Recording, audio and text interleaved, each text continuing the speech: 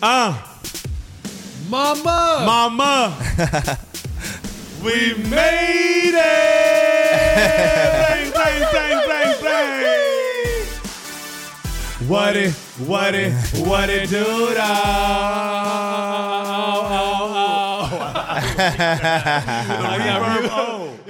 Respect. Ladies and gentlemen, welcome again to another glorious and gorgeous episode of the Mama We Made It podcast. You dig? We have my brother in arms, Erie Hall, in the motherfucking building. Bless. Bruh. Get. I just want to start out and say God bless the platform, right? And y'all may be thinking that the platform that I'm speaking of is this Mama We Made It forum, but the platform that I'm speaking of is ourselves as human beings. And God bless each and every one of us that is becoming and is on the path and is living their life towards becoming, because we all are a platform. And I'm really excited because our guest today literally embodies what an accumulation of energy and experience becomes on this road we call life. Erie Hall is a human being first, a son, a brother, a lover, a fighter, a creator, right? And I've known him for quite some time, and in the beginning it was merely an exchange of energy and good vibrations. And then as time has passed, we got together and really began to explore the form behind each one of our shining functions, if you will. Yeah. And today we get to speak with Erie about his path in becoming and his path into who he is today. And also we get to give it to y'all. So buckle the fuck up. Brother Erie, thank you so much for joining us, family. Yeah, man. Bless, no pressure. It is absolutely magical, G. Like, I just want to levitate right now and channel my inner David Blaine, but I'm going to keep it to the ground level for now. Yeah. I want to start out here, man, because I truly feel like as we look back on our lives, we realize that who we are, how we think, how we kind of see the world is an accumulation of our experiences and the whole nature versus nurture concept. And somebody looking at you today would never know, unless they grew up with you, what has created this enigma known as Mr. Erie Hall. Good vibes only. You know what I'm saying? And we'll see you soon. Vibes, yeah. I man, you know, even my name, man, you know. Talk to me. So my dad, incredible guy. He's a cool guy. He's mad cool, from the hood, like Southside Chicago. Is that where you were born and raised? Yeah, born and raised. Southside of Chicago. Southside Chicago. My pops is like, you know, born in the hood, but parents from the South. Yeah. Great migration brought us to Chicago, by way of Mississippi and Arkansas. Wow. And my father's father, his name was they called him Earl all of his life, right? And you know, but his name is Uri, right? Wow. And what happened was he thought that his name was a typo, and that you know, it was just so different. It was just like, no, my name is Earl. So for all of his life, my dad even knew him as, you know, Earl. You know? Oh, man. And, you know, when, you know, later in his life, he accepted the word Uri. Wow. He accepted the word Uri, and, you know, that's... How did that come about? Do you know? Well, you know, my dad started to take care of him in his later years, and... it came later. Like later years. Yeah. I mean, he passed away in his 70s. But, you know, my dad, I think probably around like his maybe late 50s. You know, my dad was super hands-on son, you know. So, you know, when his when his parents got older, he moved them in with him. Wow. That's incredible. And his pops, but he's super close with his pops. Yeah. A father's son for sure. Mm-hmm. And they would talk, and eventually, he saw his dad's records and was like, "Man, Dad, wait, it says your name is Erie." He's like, "I don't know, my name is Uri, actually." And Ariel. And yeah. So later on in his years, my dad championed that, of like, oh yeah, yo, you're Uri. Like that's I won't let anybody call you Earl again around me. Wow. Oh, wow. And my dad my dad named me Uri because he really wanted to hear his father's name. Wow. Still, That's incredible. So it's also crazy. So I grew up with this name, right? And it's weird. A lot of people don't even know how to say it. Erie. It looks like Erie, it looks by like the way. Erie, Yeah. absolutely. And and it's no one's fault, the Yeah. way people pronounce it. I literally just corrected myself. Erie Hall. Yeah. That's it's phonetically the way it's phonetically spelled. It's Erie, but my dad. So years later, went through college. I ended up graduating and going to New York, and I ended up opening up a store with a friend, pop-up store. It was supposed to be open for 3 months. Been doing really well. Kept it open for 7 months, which is dope. Got sponsorships, which was beautiful. In the midst of a recession, right? I'm this young kid. I'm like 20. Damn, I might have been 22, maybe 23, something like that. Store in Nolita, Soho, like I'm next to like Vince and like around the corner from Versace, and I'm this black kid, from Chicago, and this woman as well, Q. She was my business partner, but the carpenter that helped us remodel it, he was a historian. So every time he would see my name, my full name, he'd say, "Man, your name's so beautiful, man." His name was Michael. And he's always say, "Your name's so beautiful, so beautiful." And I always felt, I grew to love my name as a kid. You want to be accepted. So you don't want the weird name, Right. But, I never had a nickname. I never told anybody to call me anything other than my name. But he would see my name and he'd say, "Your name's so beautiful." And when he'd say that, I'd be like, "Yeah, thanks, bro." Right? Like, because my name's ethnic, you know what I mean? Whatever, right? But he actually knew what it meant.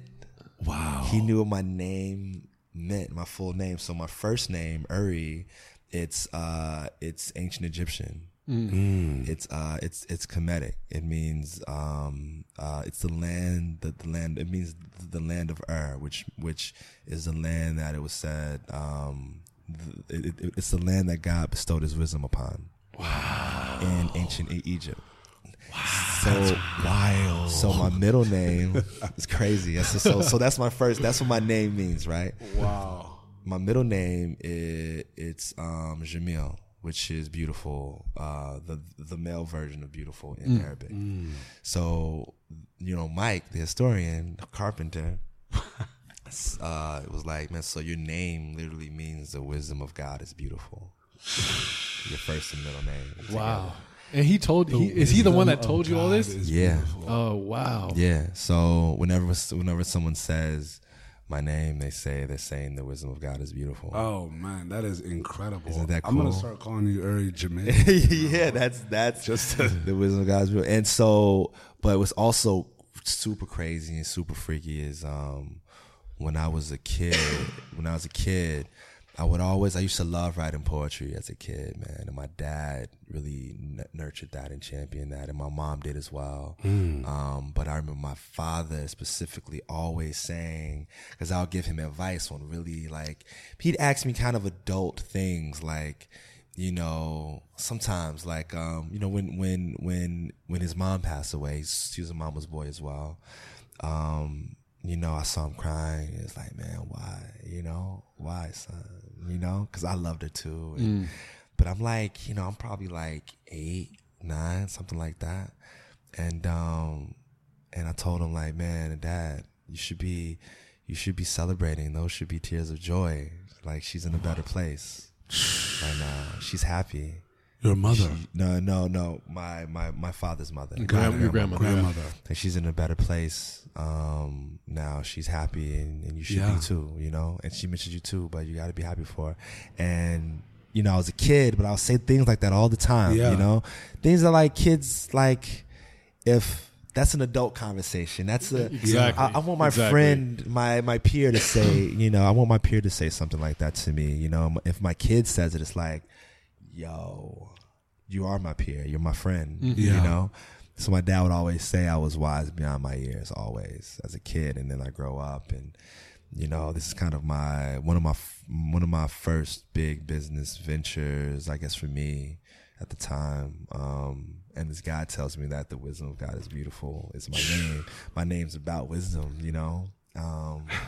Which it was embedded in your being. Yeah. I mean, and really it was embedded in... It defined you. I mean, it was embedded in my genes as well, because you know it came from my grandfather. Your grandfather, absolutely. It's a family name, so, you know, shout out to my grandfather and my dad for keeping it going, you know. So do you introduce yourself as Uri?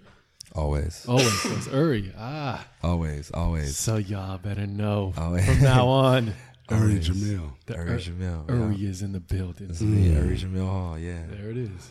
Well, welcome, Uri. Thank you, my brother. Thank you, my brother. Uri, this is beautiful because even that attachment to the name, it shows and it brings to light to me how strong your family tree is. For sure, a sense of, because you're somebody that truly, I feel like, is community, right? Uri Jamil is community, right? We're building this community, and I feel like it started out really strong for you. And I want to go through that as a kid to really understand the family in which you came up in and what that really, like, how that shaped your mind as a kid. Because you're somebody that truly has wisdom beyond their years, but you also grew up in an area where, you know, people that weren't as lucky chose different paths, and people that weren't as lucky, like, felt different types of ways about what was going on around them. I feel like your family structure and the foundation is an anomaly. And I really want to get into that because I feel like that was the seed and the start of a sense of being and a sense of community, right? Because you, every time I've come across you, I just feel like from the depths of your soul that you want something. Your energy radiates is that there's always something bigger. There's always something more. There's always something that we can appreciate in the moment and aspire towards. And I really want to dig within your experiences in your childhood to really start to see how that shaped your mind now, because that was the foundation. Yeah, for sure. Yeah, man. I mean, you know, my scenario. You know, my scenario was, I guess it was normal and abnormal. You know, normal in the sense of, I was raised in a single parent home. You know, and you know, a lot of my friends were as well. And I guess that is a stereotype that I would love to change. You know, in my community, especially, which I will change in my, you know, in my family, and also inspire to change in my community, in my immediate community as well, to really have these long-lasting relationships with spouses that end up raising our future, you know. Yeah. But for me, my mom and dad, they split when I was 3, and you know, so I never really saw them together. Both ended up having relationships after each other, but you know, I didn't really have them in the same house together, right? Which I guess shaped me in a lot of ways. It made me a lot closer to my mom. It made me very protective, and the way that I see women, it's in a very unique, it's through a very unique lens, because I was raised by a woman, and my younger sister, I was kind of her male, one of her stronger male figures. So, I think I helped raise her in ways which gives me that perspective as a son and as a protector, a protector, brother, father figure as well. Growing up, she was a bit closer to me than our dad. And later on, she got a bit more closer, but around that time, I really just wanted to make sure that she knew that she had me, that a man loved her, that didn't want anything from her. And because I knew that was the motives that she'd grow to encounter, as she grew up. And so that's a huge part of me, right? Like the way that I see women, and not really want to disappoint my mom and my sister, because it's a big weight, no? I mean, absolutely, but it's a beautiful weight, though. Yeah, because I think that without them, without that fear, I still have that fear of like, I don't want to. I want to become the man that I feel my mom and my sister deserve in their lives. Yeah, like I want to be the son my mom deserves. I want to be the brother my sister deserves, because they're incredible women. Absolutely. They're absolutely incredible women. I'm so blessed to have them in my life. So yeah, and then my older brothers, they didn't have the same moms, but two of them were very much involved in the street life. Were you close with them? Super close. Okay. Like those are. What was the age difference here? Man, let me see. One of my brothers is, I think he's probably 20 years older than me. Nah, actually, probably like 18 years. One's 18, I think one's 16 and one's 13 years. Got it. So it's significant. That's a huge age gap. Yeah. So to be close with that huge Yeah. age gap. Yeah. How was that? Like, man, it was That was ultimate protectors, low key. ultimate. I mean, huge protectors. I mean, these were, guys that were very. I mean, they're not in that lifestyle. I don't believe anymore. Yeah. But around that time, in Chicago, gangs and like drugs and that whole community, it's prevalent, and it's so prevalent that it's a norm, really. Wow. Absolutely. That's wild to think about conceptually. Absolutely. I mean, I would be in, it's kind of like,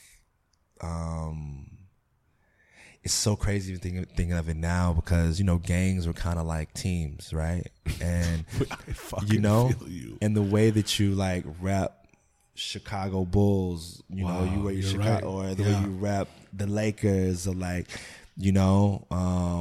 but everyone was on a team, really, and a lot of my friends who were, those would be the cool kids, but it's so crazy, man. And I think we all have encountered this.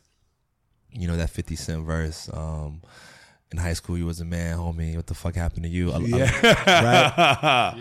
A lot of the times, man, the cool kids in high school and then, grammar school, those were the kids that didn't really amount to their level of cool, didn't really transcend out of adolescence. Yeah. Peaks at high school. Hey. Their Absolutely. level of cool did not transcend outside of adolescence. That is like the most eloquent way I've ever even heard that concept, because you're damn right. Yeah, absolutely. I mean, that's what happens. A lot. I mean, even in culture now. Even my high school days. Yeah, sure. And I feel like it wasn't South Side of Chicago. Yeah. But when you think about it, as people like a lot of kids just want to be cool, but what is cool then, right? And what is cool in that system? And a lot of people get caught up in the cool and get eaten up by it. Absolutely. Shout out to Lupe. Yeah, yeah. Absolutely, bro. Straight up. I mean, that's like, but I mean, that was the norm and cool, So I had a lot of friends that were, Young GD, it's Folks, it's, Blackstone, Vice Lords or BDs or whatever. And, was it like you were going through elementary and then junior high and then high school and then each little couple along the way? Yeah. Was it just like no? It was. I mean, like I was probably. I had way more friends that would claim gangs than I had no friends that claimed gangs, right? And my brothers were really in that, and were you always protected? Were they like stay the fuck out of here? Absolutely. Like, do not come and play this absolutely, game. Yeah. So, I mean, my brothers, I remember having, one of my older brothers. Because they're in their mid-20s by the time you're hitting that junior high school range. And are they living with you? Or no? No. Out. Well, one of my brothers would be in and out. But my other brother, he didn't live with us. But the brother that was closest was in and out of the crib. I remember him sitting me down, and one day. How old were you around? Do you remember? It's probably, I don't know, man. I was young, but I was old enough. Like elementary age, junior high? Probably, I would say maybe 11, something like that, 11, 12. And those are formative years. Yeah, absolutely. Super important years. I mean, that's kind of when we start to confine ourselves to cool, right? Most people. And so my brother, knowing that, I remember we were shooting, I had a basketball rim in my backyard and in the backyard of my mom's crib that she put up for me to practice on. And we were shooting around. And I remember him telling me, if you turn out like me, I'll kill you.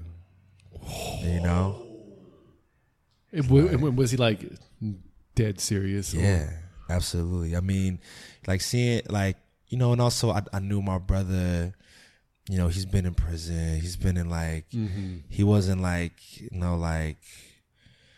he wouldn't just say shit like that. Right, you know what I mean? Right. He wouldn't just he wouldn't just say that. It wasn't like big bro, little bro. It was just like, it was like real talk. Yeah, and that was something that me knowing him and me loving him, but also knowing he was serious and made the idea of that less cool. Because, that investment was something that I feel he was terrified in me making. You know what I mean? Did you feel like you were on that path? No, I mean, it was easily accessible. Yeah, I mean, all your friends, absolutely, and everything. I mean, it's just almost like a natural progression. Absolutely, yeah. But did you feel like this is what you? There were moments where I felt like it was cool, right? But there were also, because you would see kind of the handshakes were cool and if anybody fucked with somebody else, it was like immediate, you know what I mean, immediate protection, and but it was also extremely violent. It was also, extremely careless. Even then, man, absolutely, yeah. I mean, seeing people get stomped out or shot at, or what was that like? Seeing friends, you're growing up in this area, right? And the world. There's places in the world where it's worse than this. There's places in the world where this is something so fucking foreign. It's like this happens here. Where are we? Right? But as a kid growing up in that, and also having another layer in which your older brothers who are significantly older, so they're you're getting into high school and they're in their mid-20s. to like going on early 30s. So they're like at that point where I guess kind of like we are now, and telling their younger brother who looks up to them, right? And they're saying, look, like, we get this, but you're not playing this game. Yeah, absolutely. Like, your figures that may live that life were also able to communicate, like, we're here, we made these choices. It may not register that we wished we did it differently. But with the next seed in this family tree, you're not continuing along this branch. Yeah, man. It's you know, I think my brothers kind of saw me as the future, kind of. And that's amazing. To that point, what was your outlet? Was it creative? Was it sports? It was definitely sports for me. But I was highly creative, but I was, which is really interesting. Now that I'm a creative, I would be, I guess, reprimanded for like drawing in class, and there weren't many art classes. If there was an art class, I excelled in it. I may have taken one art class as a kid, but you know, growing up, you know, I don't kind of having to choose, like, you know, if I had to choose between art and basketball, I chose basketball. But I think if when I was in school, art was nurtured a bit more, I would have delved into it a bit more, a bit sooner. Yeah. But I would always be reprimanded if I, like, you know, drew stuff. So I didn't. Reprimanded by who? Just teachers. But what's really dope, man, you know, so I used to get, you know, when I would draw in class, the teacher would find it, of course, tell my mom, write on it, Uri is drawing in class again, right?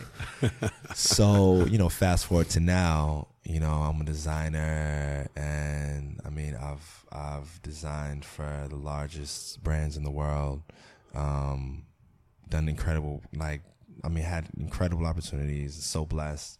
But as a creative, you know, my mom, you know, her generation, not a lot of, that wasn't like a path that a lot of people really nurtured, you know. My mom really didn't nurture that path, understandably, because it really didn't exist like that then. I mean, and it wasn't as stable, you know. And I think, you know, is it even today? Absolutely not. But it's a bit more. There are a lot more jobs that you can get as a creative. There are a lot more. There's a lot more education behind creativity now. Creativity is kind of one of the cool fields now, you know, to be in general. And I think that's probably because of technology and how accessible people's actual stories are, you know, actual creatives. You didn't really get a chance to really talk to creatives, cool creatives, you know? So, you know, my you know, now, like, my mom sends me those on my birthdays. My mom sends me those notes that teachers wrote. I love that. That's incredible. As a joke, it's like, keep going against the grain, baby. You know? And my mom, so dope, man. When I was a kid, I remember this vividly.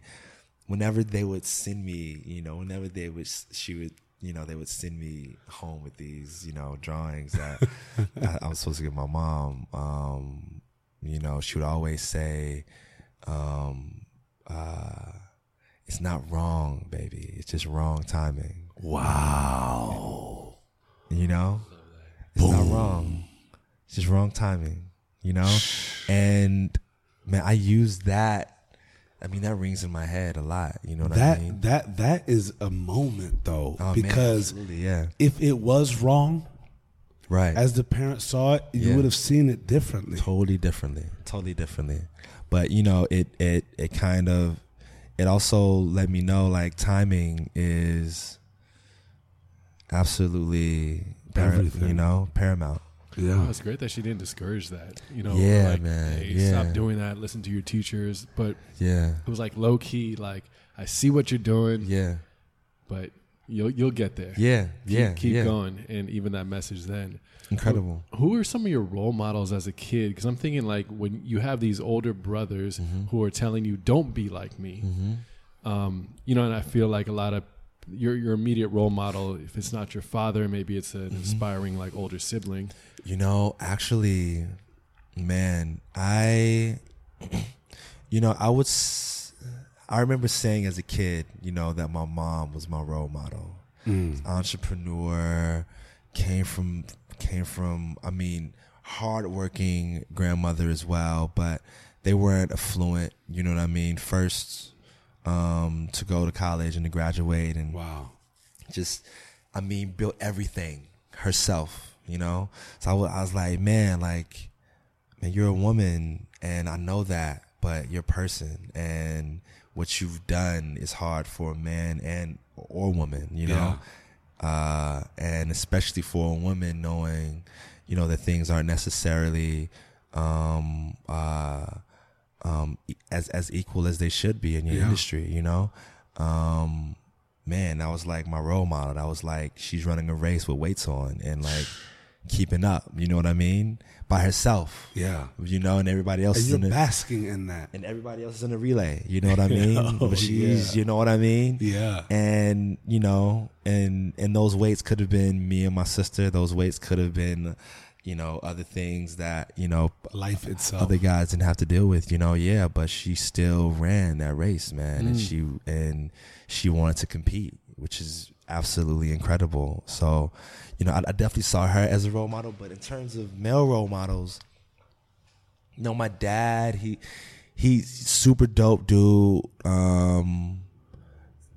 but he wasn't somebody that I was like, I want to be that guy. I really didn't have anyone in my life that was like, I want to be that guy. Wow. So I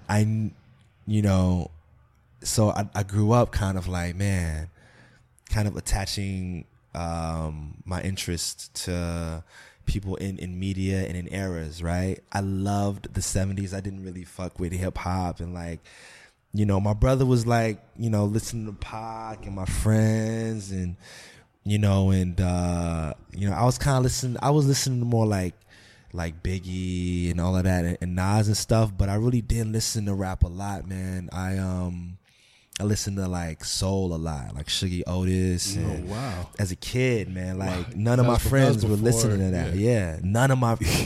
So there was nobody that I could have a conversation with about music outside of my mom or my dad. We would be listening to the same stuff. Did they expose you to that, or was that like your own find? Oh, for sure, they exposed me to it. And I saw my mom as like I still see my mom is mad cool. She's mad cool. You know?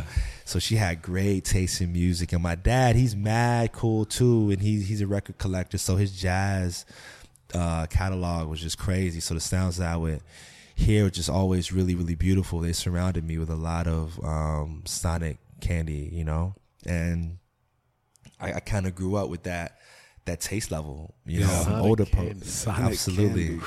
Eat it up. But I grew up with that taste level, man. With that really with that sweet, like robust taste level and sound where, a lot of my friends, they kind of, which a lot of our friends and peers now, they kind of just listen to what they're fed. Yeah. And it's not usually nutritious, really, And you gotta get the right type of candy, yo. Yo, straight up. Shit ain't nutritious. Straight what y'all putting in your bodies. Straight up.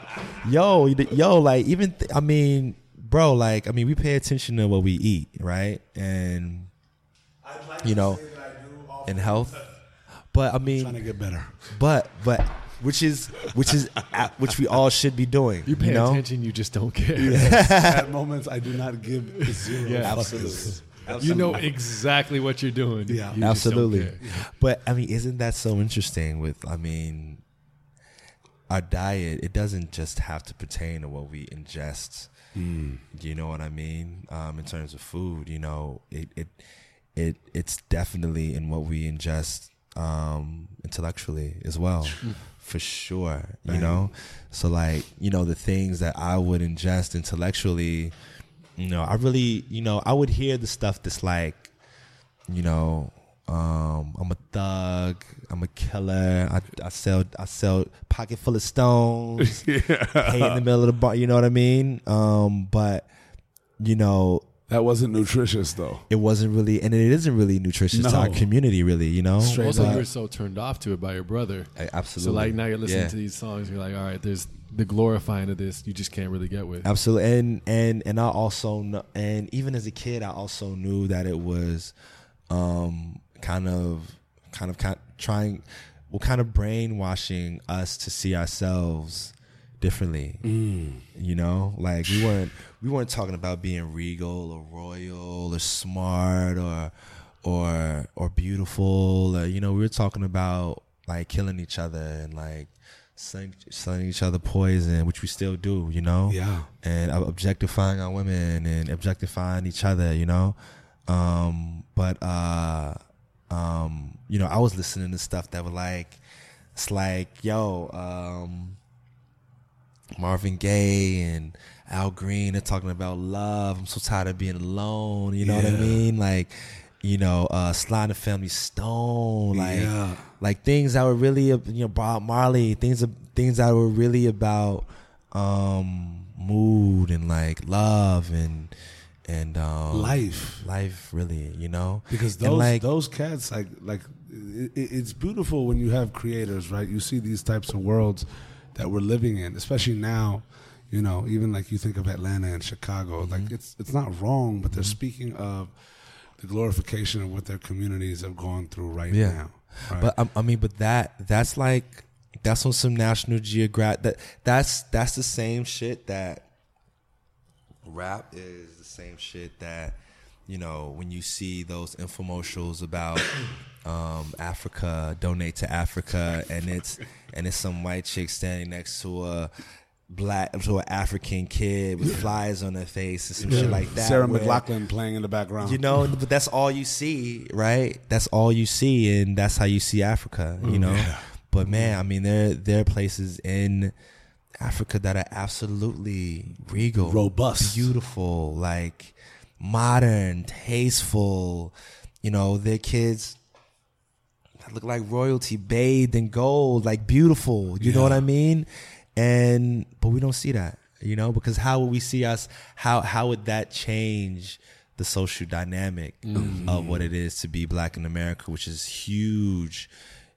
Being black is a huge, it's a huge commodity, you know. It's very much like gold, for sure. Yeah. You know, agreed. In terms of culture, just the way that black people have kind of infused culture with so much color and rhythm and love and, you know, and soul. But you know, it's crazy because it's kind of it's a dynamic that's kind of been exploited, you know. And in the 70s, it was beautiful because a lot of, you know, people of color, they knew that. They knew they were royal. They would fight the power. I'm a king. I'm a queen. You know what I mean? They were calling each other brother. They were calling each other, you know, they were calling each other other things as well. But, you know, it wasn't anywhere near as much as drastic as or as negative as the 90s, you know. Yeah. So, and it was a lot more unity back then. Absolutely, a lot more unity around the cause, and a lot more intellectual music and a lot more, you know, intellectual spaces. So you even had like Dylan back in that day, like speaking against wars absolutely, and life, absolutely, and, you know, all of these cats during that time. It was like, I feel like it's crazy because it's a little foreshadowing as to now, right? Like you see Donald Trump is president right now. Yeah. And, you know, there are a lot of decisions that are being made that in the grander scheme of things, unless we're really politically in tune, we can only see them for the surface value, right? I was having a talk with a friend of mine, and I was like, do you really think that Donald Trump can really like undo our economy and really set us back, right? And what he was saying, he's like, you know what? I really don't think the economy in 4 years, I don't think so. But in terms of foreign policy and in terms of different things that are outside of our control, of course you can, right? But then you see, you have this supposed leader, right? That is making these statements that you also now see in this world of access that people are not agreeing to. Just like back in that time, it was Vietnams and all of these different things happening, and the social unrest in the community, black and white, right? But now, just like then, I feel like a lot more people are banding together around ideology, right? Around a concept of something different than what's given to us. And I feel like going back to those creators and those artists is what the Marvins and the Sams and the Al Greens spoke to, right? Were the concept of something better than now. Oh, absolutely. The concept of something bigger than us. Absolutely. Yeah. As opposed to where I feel like hip hop, even in that time, was aspiration based on what we didn't have, and now we're going to take it, which is that culture. You had these forces and these voices that were speaking on what I'm going through, what we're going through, what can this be, right? And it's beautiful to see that those types of voices, even outside of, you know, a dominant male figure in which you look up to, but then for you to tie yourself to eras, like the era in which you enjoy the most is a very significant decade. It's huge. The 70s. Man, 70s was, and I mean, bro, even down to like, bro, I watched Good Times, you know, like religiously. I loved watching Good Times. I loved watching the Jeffersons. I loved watching 227. I loved watching those shows, man. And, you know, I was like into like, yo, whenever I could wear anything from the 70s, I would.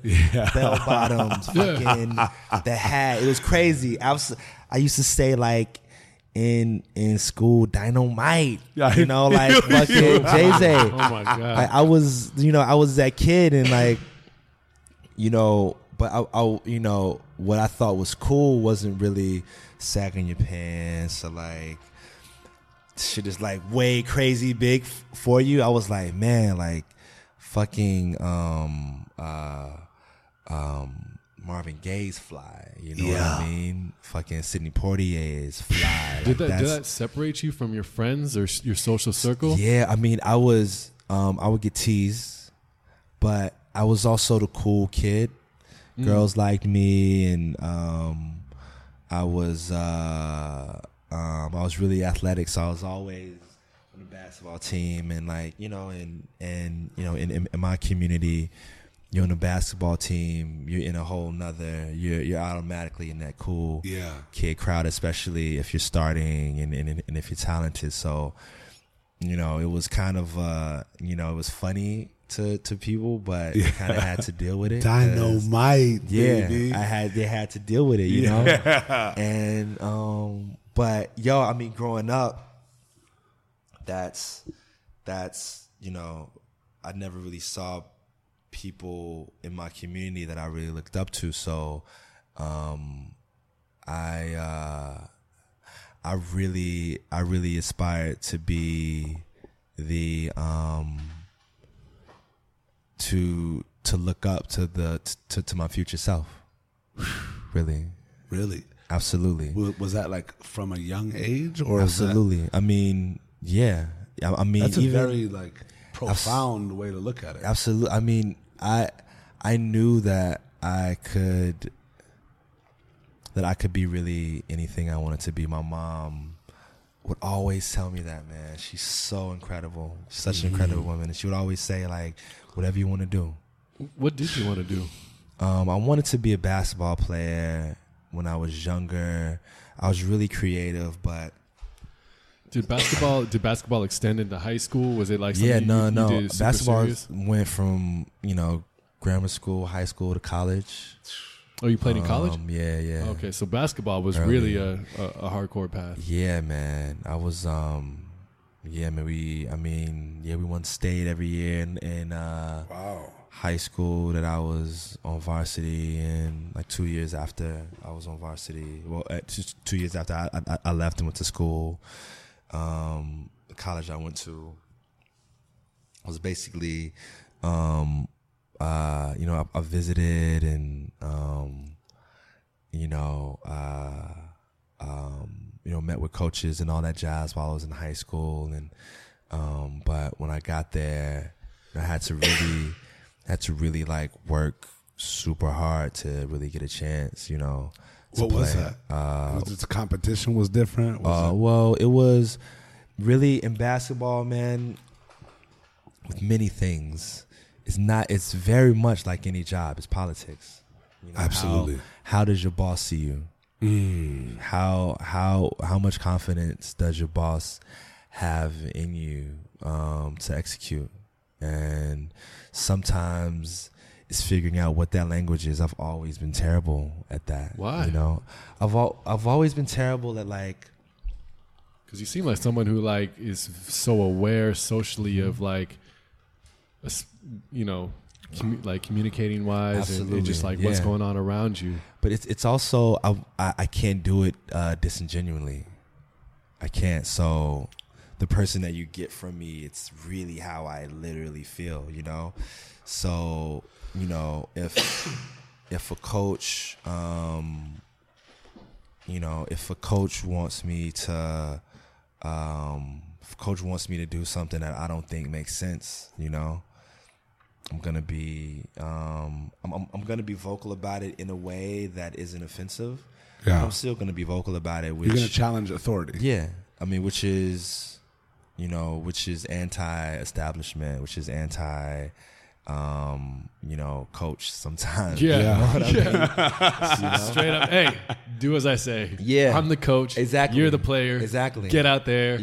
Put Put points on the board. But I'm also a very strategic thinker, So and I'm an involved teammate. So, I would challenge to say, and that's kind of the story of my life, it's kind of challenging, I would challenge to say, wait, what if we did it like this? Mm-hmm. This is possible. Yeah. Like, it saved time. We get to the bucket like this. Their defense is doing this. This would be perfect, right? Yeah. What do you think? And as opposed to a coach saying, let's try it. It would usually be, no, this is what it is. Always. And you're just like, okay. No. Absolutely. Where other teammates would be like, a coach would say, this is what it is. And even if it's not a good idea, it's, all right, coach, you wanted me to do that? Okay, boom. Yeah. He does it. And then the coach is mad at him, but he's happy that he did what he did. You know what I mean? Or the coach, or he does it, fucks up. The coach is okay with it. And everything keeps going. Exactly. And if I would do it, well, if I would take a play and improvise in the way that I felt was better, and it worked, a coach would be pissed at me. For real. This is to spite me. This is, you know what I mean? So I was kind of that rebellious guy, but I would always be on teams because I had a 42-inch vertical. I could jump out the gym. Was really super athletic. I could bench press I could bench press with a lineman with the lineman team. I was really strong, really athletic. So I could rebound really well, and I used to love dunking on people. So that was like that could change the momentum of a game. Yeah. So, but it would just be kind of tough on coaches. Yeah. Did that I guess did the allure for the game leave you because of the hard-nosed system that it was in, the dominance of authority, and also the politics? Well, for sure. Hell yeah. But because for somebody to, like, we all, like, the ball is life, hoop dreams. Yeah. Right? The ones that go through it and do it, like, some are fortunate enough to have that great coach that's like, learn each other. Let's like a Rick Pitino. Let's get it together. What do you know about the man next to you? Let's all be vocal. But then sometimes you have the hard-nosed coaches that sometimes a Bobby Knight is going to be really good for a type of player or not. Right. It's all in the cards. Right. But that is the game. Absolutely. Because even when cats get to the pros, the athlete is expendable. Yeah. Like, thank you. Cool. Absolutely. Like, you're getting shipped off, and we don't need to tell you, you're a commodity, my friend. Exactly. You're not like this. Like, I'll send you to New York if I want you to go, and I'm getting value for you. Absolutely. You become, and that's, I mean, that system, man. It felt like, you know, we were objectified, you know, and it felt like we were expendable pieces in the game, you know. And you know, I remember looking around one day during a game, and you know, a coach, you know, running a play, and remembering, you know, the way, you know, the teams aren't really playing against each other. The coaches are playing against each other. for real. Yeah. You know what I mean? Because everybody on the floor is doing exactly what these coaches are telling them to do. You know, and I felt like I was a coach. You know, I'm, you know, in life. You know, I'm not a. You're not one of the herd. I'm not. You know, that's how I felt. You know, young, but also, you know, when I had the chance to stop playing sports and focus more on independence. You know, Was there a defining moment, or was it just like it phased out natural? Man, you know, I was around a bunch of guys that were athletes as well, and you know, football, basketball. And I remember you were bench pressing with the linemen. You were jumping out gyms doing backflips. Man, no, bro. Like, I was like national dunk contests, all of that jazz, like crazy, like jumping over people. Yeah. I mean, and I'm like 6'4", 6'3" now, and I could still dunk. You know, like really I'm 6 foot with a 3-inch vertical, dog. I cannot get up. That's good. You know what I'm saying? That's good. Run your race, bro. My lack of calves and my just gorgeously chubby belly just do not allow me to enter the air. Bro, run your race, bro. Like, you got a 42-inch vertical. I got a 4.2 inch vertical. You know what I'm saying? But you jump out the gym in other ways. Off top. Absolutely. And we all do. You know? We all do. So, you know, run your race, bro. Shit, we running, baby. Right, straight you know up. What I'm saying? I'm Prefontaine. Straight up.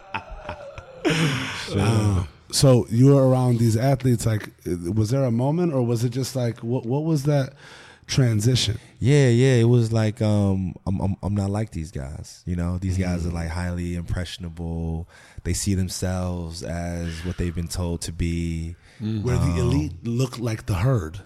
I mean, they were the herd. Yeah. I mean, the elites usually in that realm, in entertainment, yes, and in sports, they're usually the herd. You know, usually, because it's very stereotypical. You know, wins. You know, I would love to see, you know, someone, you know, as I remember, you know, watching I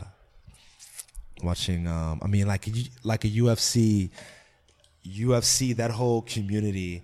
I'm not really into UFC at all. Yeah. But I love how diverse the community is, right? You have a guy come to a weigh-in in a fucking Italian tailored suit. Yeah. Incredible.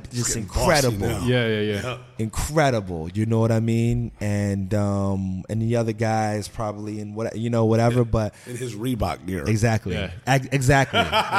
But, you know, but in basketball, everyone's dressed the same. They're wearing the same brands. They all have stylists and shit now that buy the clothes like for them. Designer label. There's nothing you need, and they all wear it the same way. Yeah. You know what I mean? So, you know, you don't really get a chance to really see diversity. So a lot of people in that world, they kind of just adhere to what, you know, that description or, you know, that visual is. So for me, I was like, man, I'm not that. I'm not, you know, the way that, like, there'd be dudes talking about like trading girls and, you know, and for me, I'm like, man, that's, I guess that's the ability, I guess that's cool, but I don't want that girl that's willing to be traded. I don't want to like, what we really talking about? Versus the reality. And then that girl's like the hopeless romantic. You know what I'm saying? It's just like, what is life right now? Sometimes it's like those fantasies are just like fantasies, but the reality of it is like, no, this is bro. not, it's bro. like, bro, this is what? not cracking at all. I'm good on that. You It's know, like something that like, what it like, hey, it's all like ego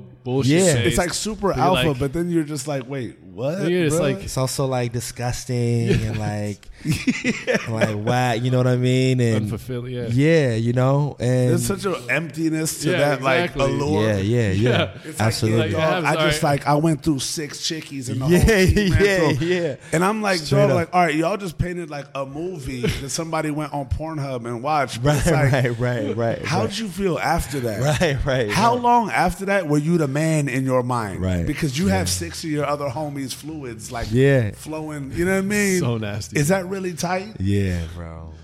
I mean, Are y'all and- really like high fiving like Yo, that? straight like, up. what's good? Straight up. Hey, my man. Hey, you had her And, long enough, bro, Bring her right. And And she that's- walking over like Jesus. I'd be looking at her like, are you? What world? bro, you know, but that's like, you know, and that is that facade of like, you know, that bravado. yeah. But you know, I you know, I'm so grateful, man, to have, you know, a mom that made me okay with being weird. Yes. She would always say like, man, you're so different, or you're so, you know what I mean? And she would say it in a way that's like, It was like nurturing or yeah, well, like comedically, like making fun of, like, you know, I'd buy some shoes. I'd want some shoes, and I'd be like, yo, mom, I need these. And she'd be like, these are so ugly. You're so weird. You know what I mean? And I wear them, and I'd be like, yo.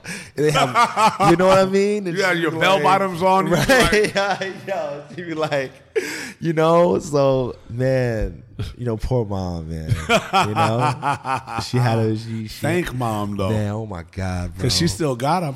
Man, dude, Shit.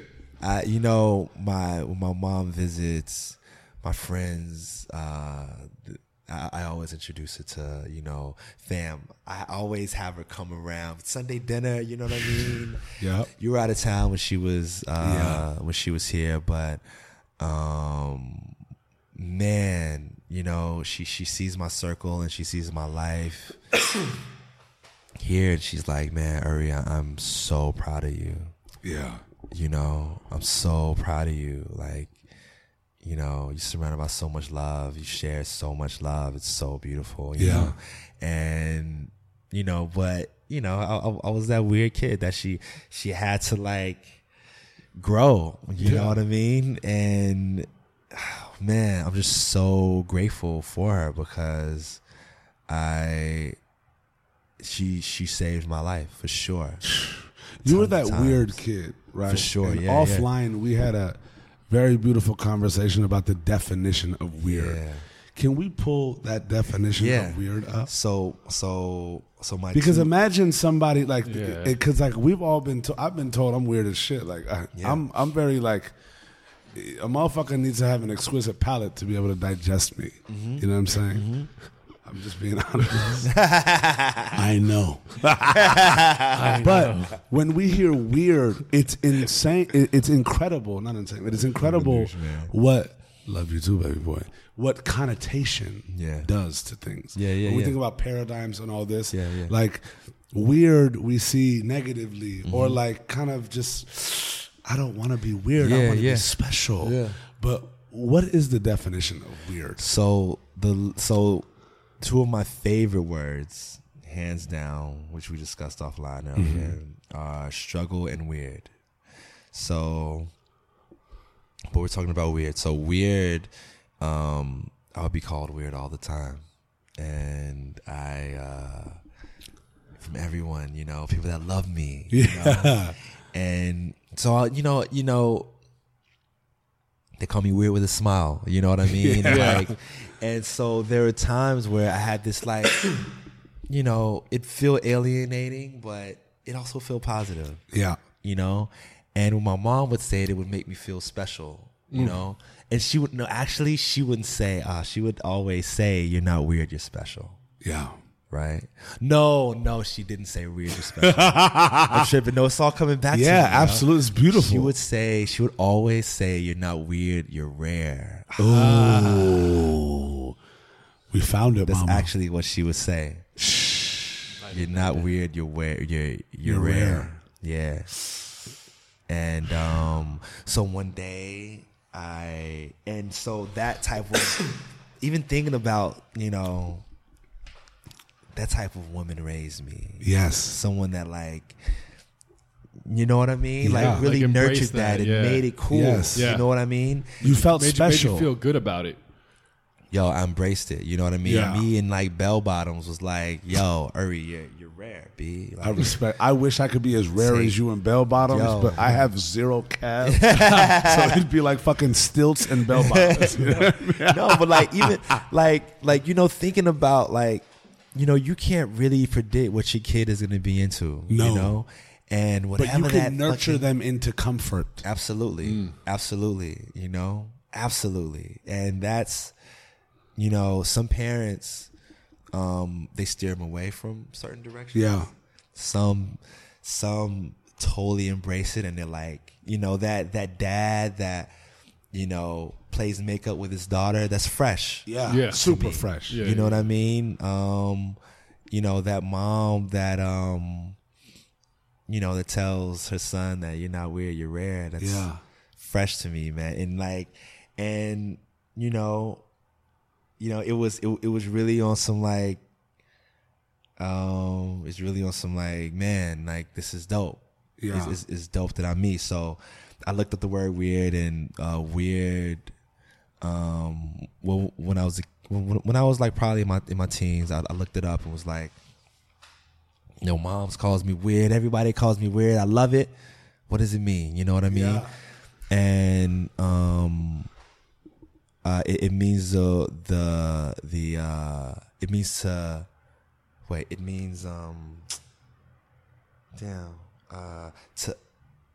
Yeah, let's pull that up. Pull it Let's up. pull that up. I totally Thanks to forgot. technology. Wait, there we go. Suggesting that something is supernatural or uncanny. Bang, bang. Incredible, right? So thinking about that, like if someone walks up to you and they say you are supernatural, you're uncanny, it's a very different Feeling than weird. feeling than you're weird. Yeah, Yeah. it's not a negative connotation to it. Absolutely. But really, that's the reality of what weird is. That's the reality of, that's the spirit of that word. Yes.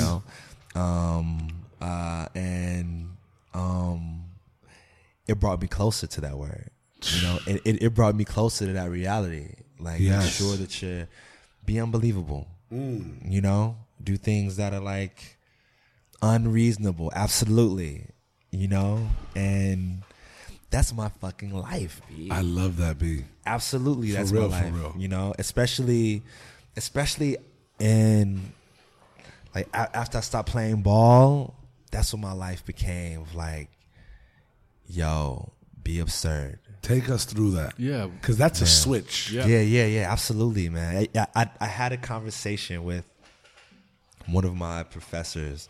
I was a double major in college. I was in the School of Business and communications as well. So PR. That's a beautiful marriage and marketing. of Yeah, two yeah. worlds of academia. It was super cool. Yeah, it was super cool to like, be around other kids that were interested in the way stories were told about product and Yeah.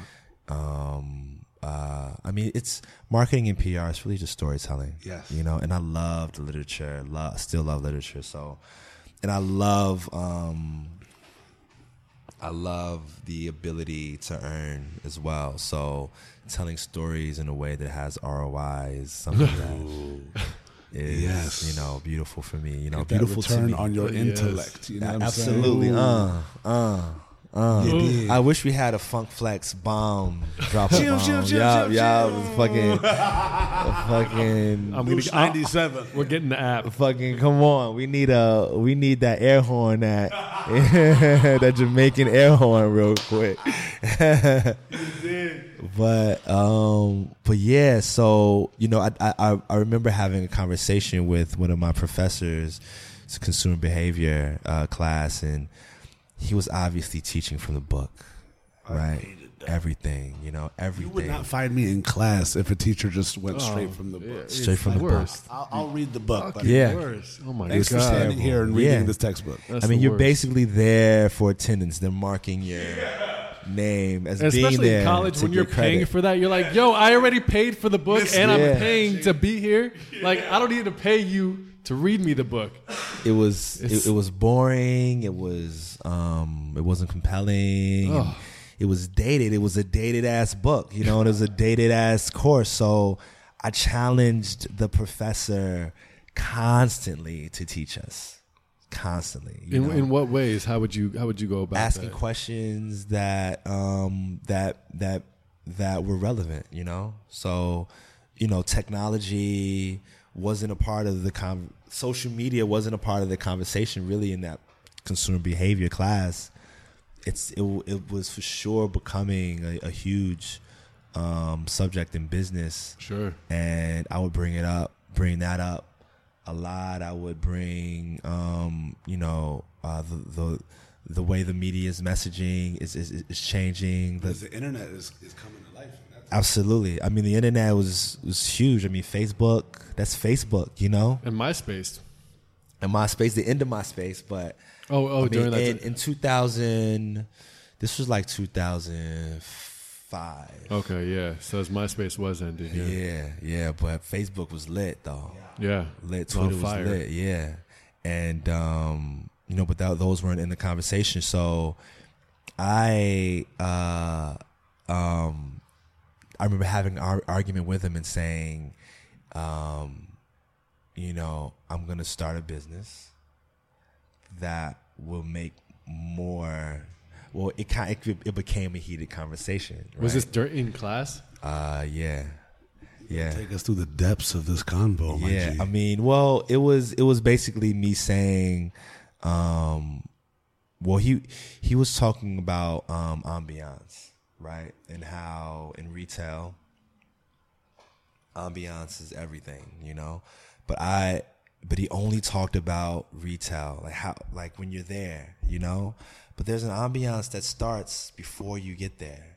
There's a story that gets you there, And I was arguing that the story that gets you there, it's as if not more important than the destination, And you want the destination to be incredible, but they're gonna leave with the whole story, And sometimes the introduction is what you remember the most. So, it turned into it escalated, I guess, into me challenging him and saying,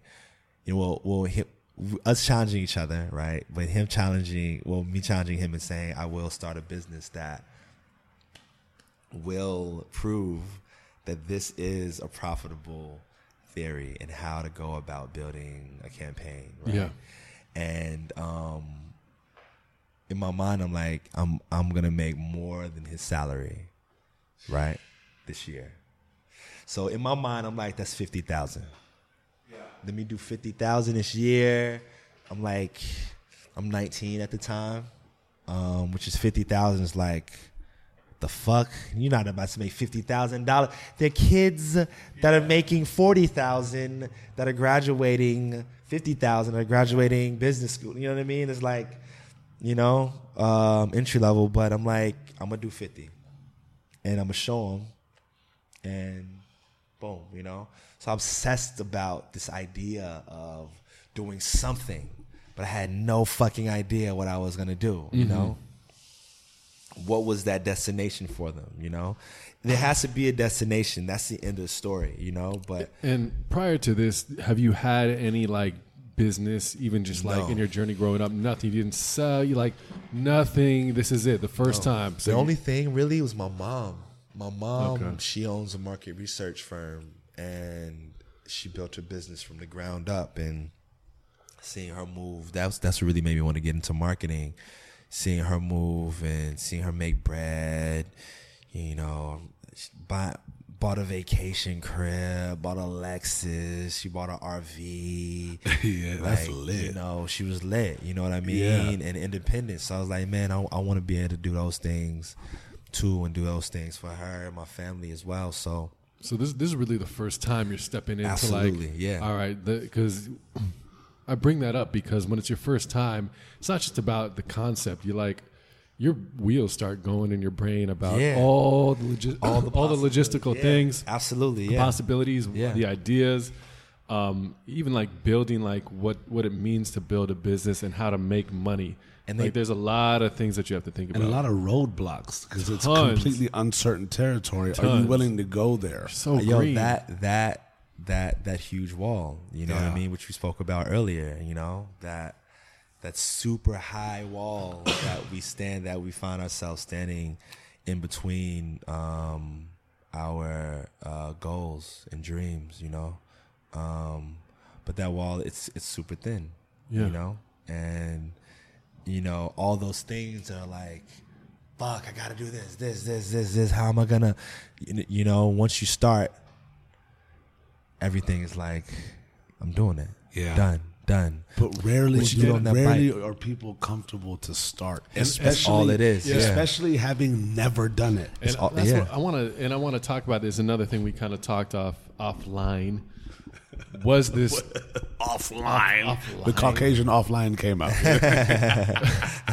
was that there's this concept of this wall, right? And it's super tall, big. You don't think there's any way over it or around it, but somehow you have to make it over, but you don't even know where to start. Yeah. And because of that, you don't even do it.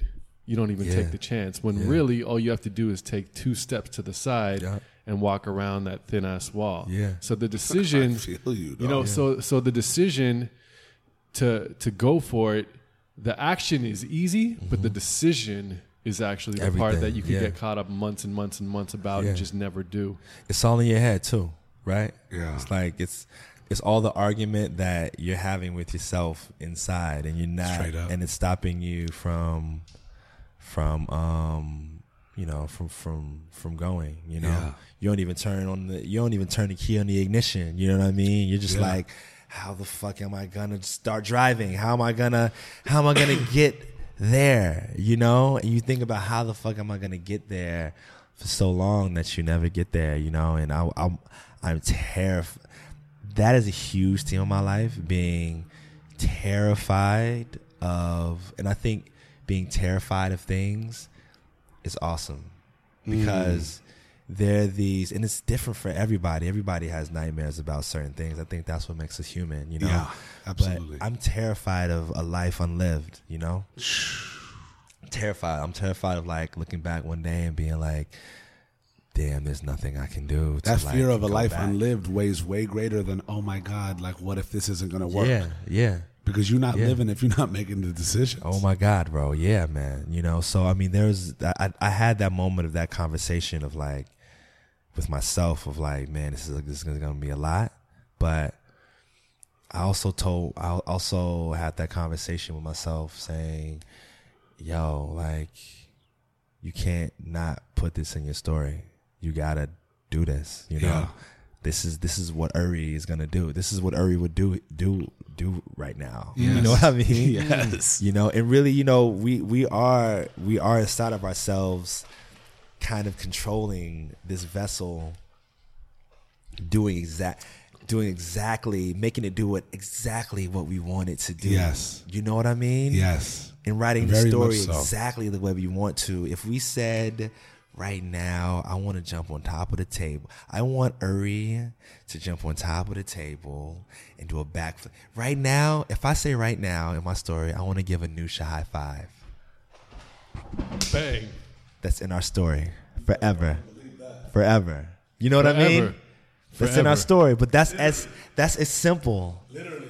That's as simple as it is.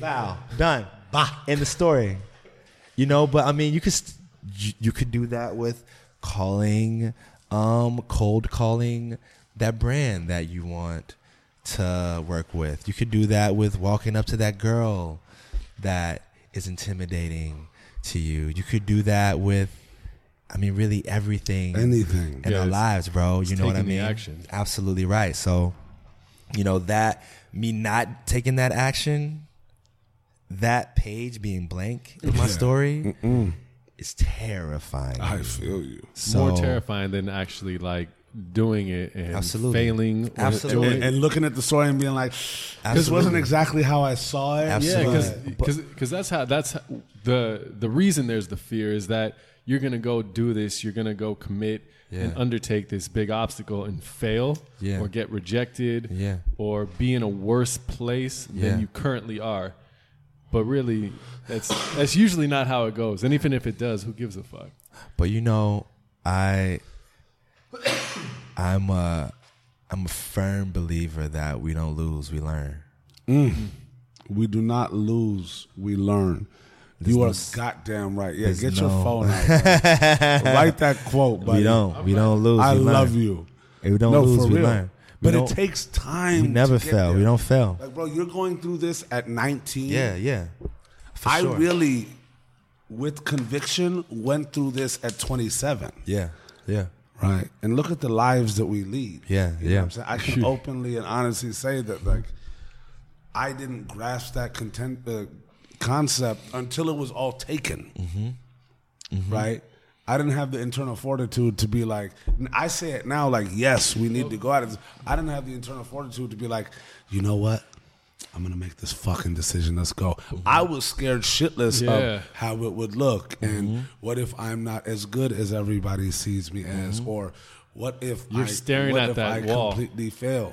Right? And I was bound by that fear. Yeah.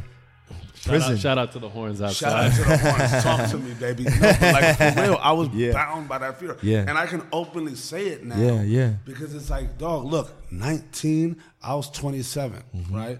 But the beauty in that gap also is that look at where we all are in our lives. It just has to happen. Absolutely. Right. Man, bro, it's not about time, man. Once again, it's about timing. You know? And that timing is Those got quotables on quotables on quotables. it's true. For real. You know, and that time is different for all of our stories, man. Absolutely. All of our stories, and it's not there's it's Because my it's- handwriting isn't the same as yours. absolutely Right. Your voice isn't the same. Your laugh isn't the same. Your timing can't be the same. No. You know what I mean? There are gonna be some things that I go through later, as well. You know what I mean? And that's the way it's supposed to be. I think that's what makes our community so important. You Yes. know, is you know, if you've gone through something earlier than me, I have you there to advise me through this stage. You know what I mean? If we're open enough to communicate that with Absolutely, one another. absolutely. I mean, but and that's only a gift that you can give yourself. But that's the it's I that's knew Anusha's done. Hey, this podcast is Uri, we appreciate you. Thank you. Hey, it's been great. Listeners, hey, this has been a wonderful podcast. Hey. The word of God. He has spoken. For real. And we're out, yo.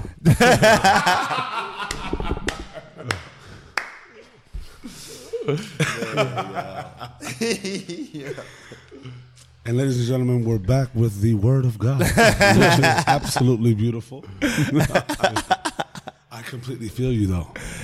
yeah, bro. I completely feel you. Yeah, That is only Nobody- a gift that you can give yourself. nobody can give it to you but you. You know, but it's a huge gift. You know, and you know you pay for that gift with vulnerability. You know what I mean? And which is ultimately strength, yo. You know, that is a gift that keeps on giving. absolutely. But yo. we're just so scared yeah. to take it there. Yeah.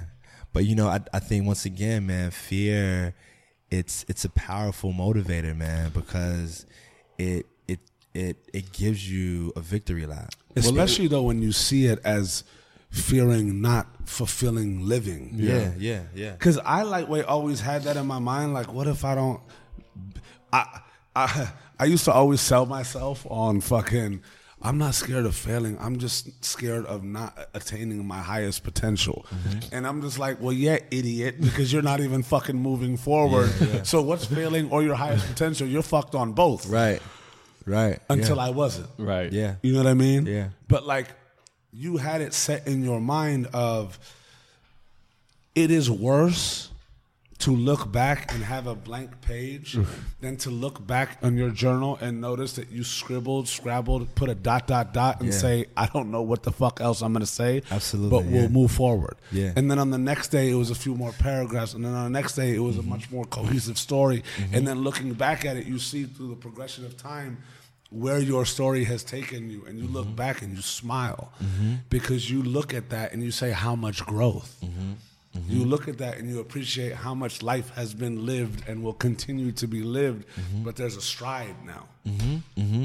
Yeah, the pen bro. is stronger. The story is stronger. It means more. Yeah. Yeah, I mean, and let's go back to, you know, what you were saying about struggle. You know, your other favorite word. You know, it's... Did you get that out the notepad, baby? Because you're writing the gems down. I had it. You know, your other favorite word being struggle. We'll talk about that. Yeah, man. Yo, like, you know, so I'm in Atlanta one day with my younger sister. I moved her to Alabama with me to finish school. That's my best friend, one of my best friends. Yeah. My younger sister, Nia Alicia Hall. And she, you know, she sees this mural in Little 5 Point, and it said, "Trust your struggle." Right? That a few months later, my sister shows me a tattoo that's on her side. It says, "Trust your struggle." Wow. Right? So I kept seeing. I kept like seeing that in my head. I kept seeing that mural, you know? Yeah. And, you know, I came to this realization, fucking right, trust your struggle, right? And my sister came to that realization as well. I'm sure this is why she wants to remind herself permanently to remind you know? it, yeah. And, but I realized that the struggle, it's beautiful. You know, struggle. Some people say, I'm struggling. And it's all perspective. Yes. You know, the way that we see. Your struggle is different than mine. Absolutely. But it's, you know, whether it's financial or whatever, you know, struggle means you wanting more. Yes. Right. And you're having to reach to grab it. But the act of reaching, right? Earlier, I compared it to working out and how on, you know, when you're lifting weights, the heavier weight, you struggle to lift, you struggle to get it off you, but it's about being stronger. Really, that's when you lift heavier weight than you're used to. If you're lifting lighter weight, there's no struggle, you know, and it's actually quite boring, you know, which, you know, that lighter weight can be the job that you hate. That lighter weight can be the job, but that has a security, you know, but that struggle can be this entrepreneurial idea that you're like, this is my legacy. This is what my legacy is going to be built on. That's the struggle, you know what I mean? Or, you know, even just wanting more, you know, a lot of the time. So, I see it as it's evidence that you're going for more, you're getting stronger. Yeah. You know, I believe millionaires struggle that want to become billionaires. Yeah. Right. That's a beautiful struggle. They're also, you know, I live in downtown LA, which is this huge juxtaposition between the haves and have-nots, where you see, you know, people pissed going to work in the morning. Yeah. But then you see a homeless guy smiling, sweeping in front of his tent, You know what I mean? Yeah. And, you know, in that moment, that man's not struggling. Off He's top. happy, you know? But that person going to that job is struggling. Struggling. He woke up, hated himself, his job, his bosses, his peers, Absolutely. his life. Absolutely. And it's a struggle. Absolutely. Case of the Mondays, right? And, I want to stop right there with the case of these fucking Mondays, right? When cats go to work, and I'm the asshole that goes in the elevator, I'm talking to everybody. We already know this. yeah, right? yeah. And it's Monday. I woke up like this. I'm lit anyways, right? And I'm just like, how's everybody doing? And they're like, it's Monday. Yeah. Right? And then on a Wednesday, it's like, how we doing? It's hump day. It's almost Friday. Yep. And then on Thursdays, it's almost Friday. I'm like, do y'all literally just look forward to Friday? Yep. And then everything in the week is a fucking wash. We have our weekend, and then we get back to it's almost Friday. Yep. Like, what the fuck is life right Yep. now? Yeah. Yeah. Really? Yeah. Yeah. It's like that? Yeah. Ugh, it's Yeah. Monday. Yeah. I'm like, you goddamn right it's Monday. What's good? It's motherfucking Monday. It's fucking Right. Monday. Yeah, thank God it's Thank Monday. God it's Monday. You know what I'm saying? Straight up. Yeah. Yeah. And Yeah. I want to segue that into your initial encounter with struggle, Yeah. right? Yeah, because yeah. you made an assertion. You and your professor had a heated debate, Yeah, right? yeah. And you took a stance. Yeah. And this was a stance that you took without knowing anything. You just knew that the possibility of it was there. Right. Mhm. Right. So take us through that struggle, because I feel like that is a very formative time Yeah. in the development of your creative self. Man, yo, this is such a because I haven't really, I don't remember really talking about this, but this is a really dope chapter in my life right now. Like looking back at it, at the time, one of my other best friends, Jonathan Paul Taylor, shout out to you, my brother. Jonathan Taylor. Yeah, Hello, JT, sir. man, JT, my Hello, brother. sir. You know, I've known JT for 14 years, man. Wow, that's incredible. That's my family, man. And Wow, that was that's my incredible. Yeah, that was my first. JT. Yeah, that was my first friend in college. Well, actually, my first friend in college was a guy named Brian Collins, but JT was like probably that was my first best friend. You know, what I mean? met in JT school. randomly walking through Complex Con this past year. Yeah. And we had known each other, and it just became Yeah. That's that's like, I'd like to think I'm one of the motivational forces, and that he's one of the motivational forces of us both being in LA, and being, as close to each other's story as we are now. We spent a few years in different cities, which we still kept the friendship really close. But it's different just being able to hit him up and say, "Hey, man, I'm outside, bro. Let's go and grab a bite. You know, let's smoke some weed on the roof and invite some girls to the pool. Yeah.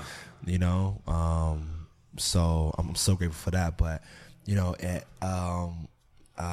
and JT, we got an apartment together, and we had to pay bills for the first time. When was this? Man, I guess I was like 17. Like 17. Oh, wow. College. So this was before that. So no, actually 18. It was Got 18. it. So it was before that. And So you and JT were roommates. yeah, we were roommates, man. So my first crib ever, me and JT. Oh, that's lit. What up, JT? My brother, man. I'm telling you, bro, we paid bills together, bro. That's lit. For years, you know That's what I mean? lit. Say that Absolutely, again. straight up. For Damn years. right y'all pay bills together. We paid bills together, Shit. bro, for years, bro. And we I ended up getting a job at Best Buy to pay bills.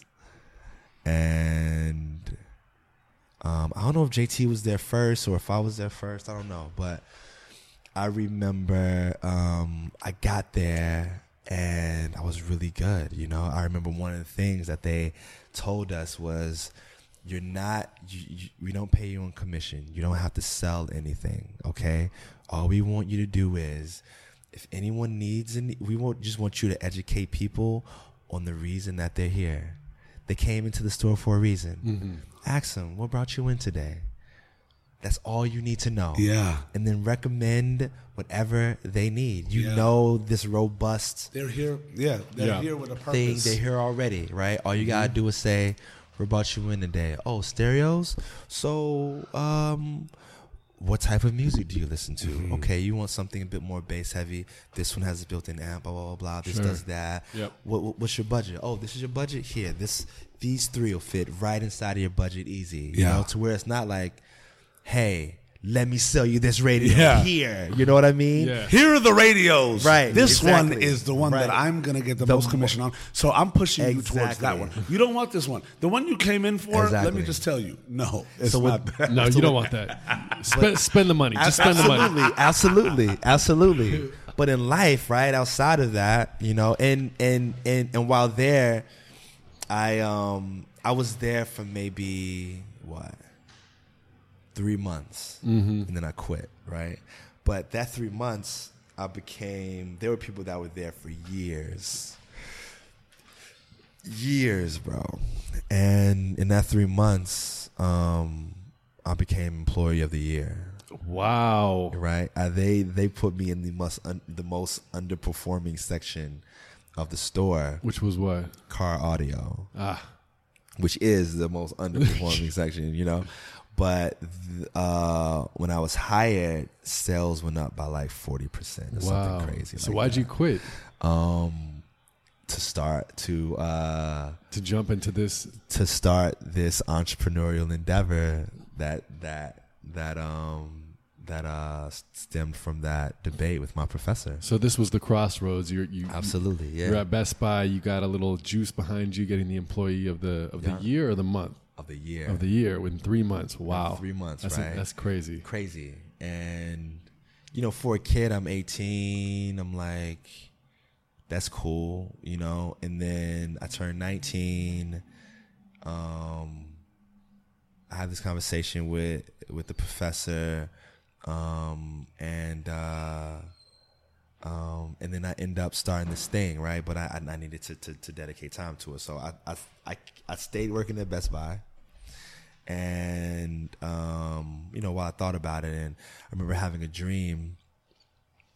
And in my dream, also around this time, my girlfriend at the time, I found out that she was cheating on me. No way. Yeah, and I was with her for about 3-4 years. Oh my I God. loved this girl, yo. Oh, Loved this my girl. God. And I was devastated, man. And it was the first time I really went through any type of thing like that. You know what I mean? She's my friend. Like, she's like, you know, this is my friend, you know? So,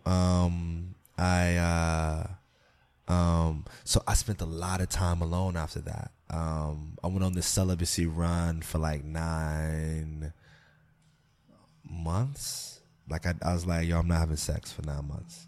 Was that was a conscious decision? Yeah. Why? Just to You know, I wanted to spend more time with me. I wanted to understand self more.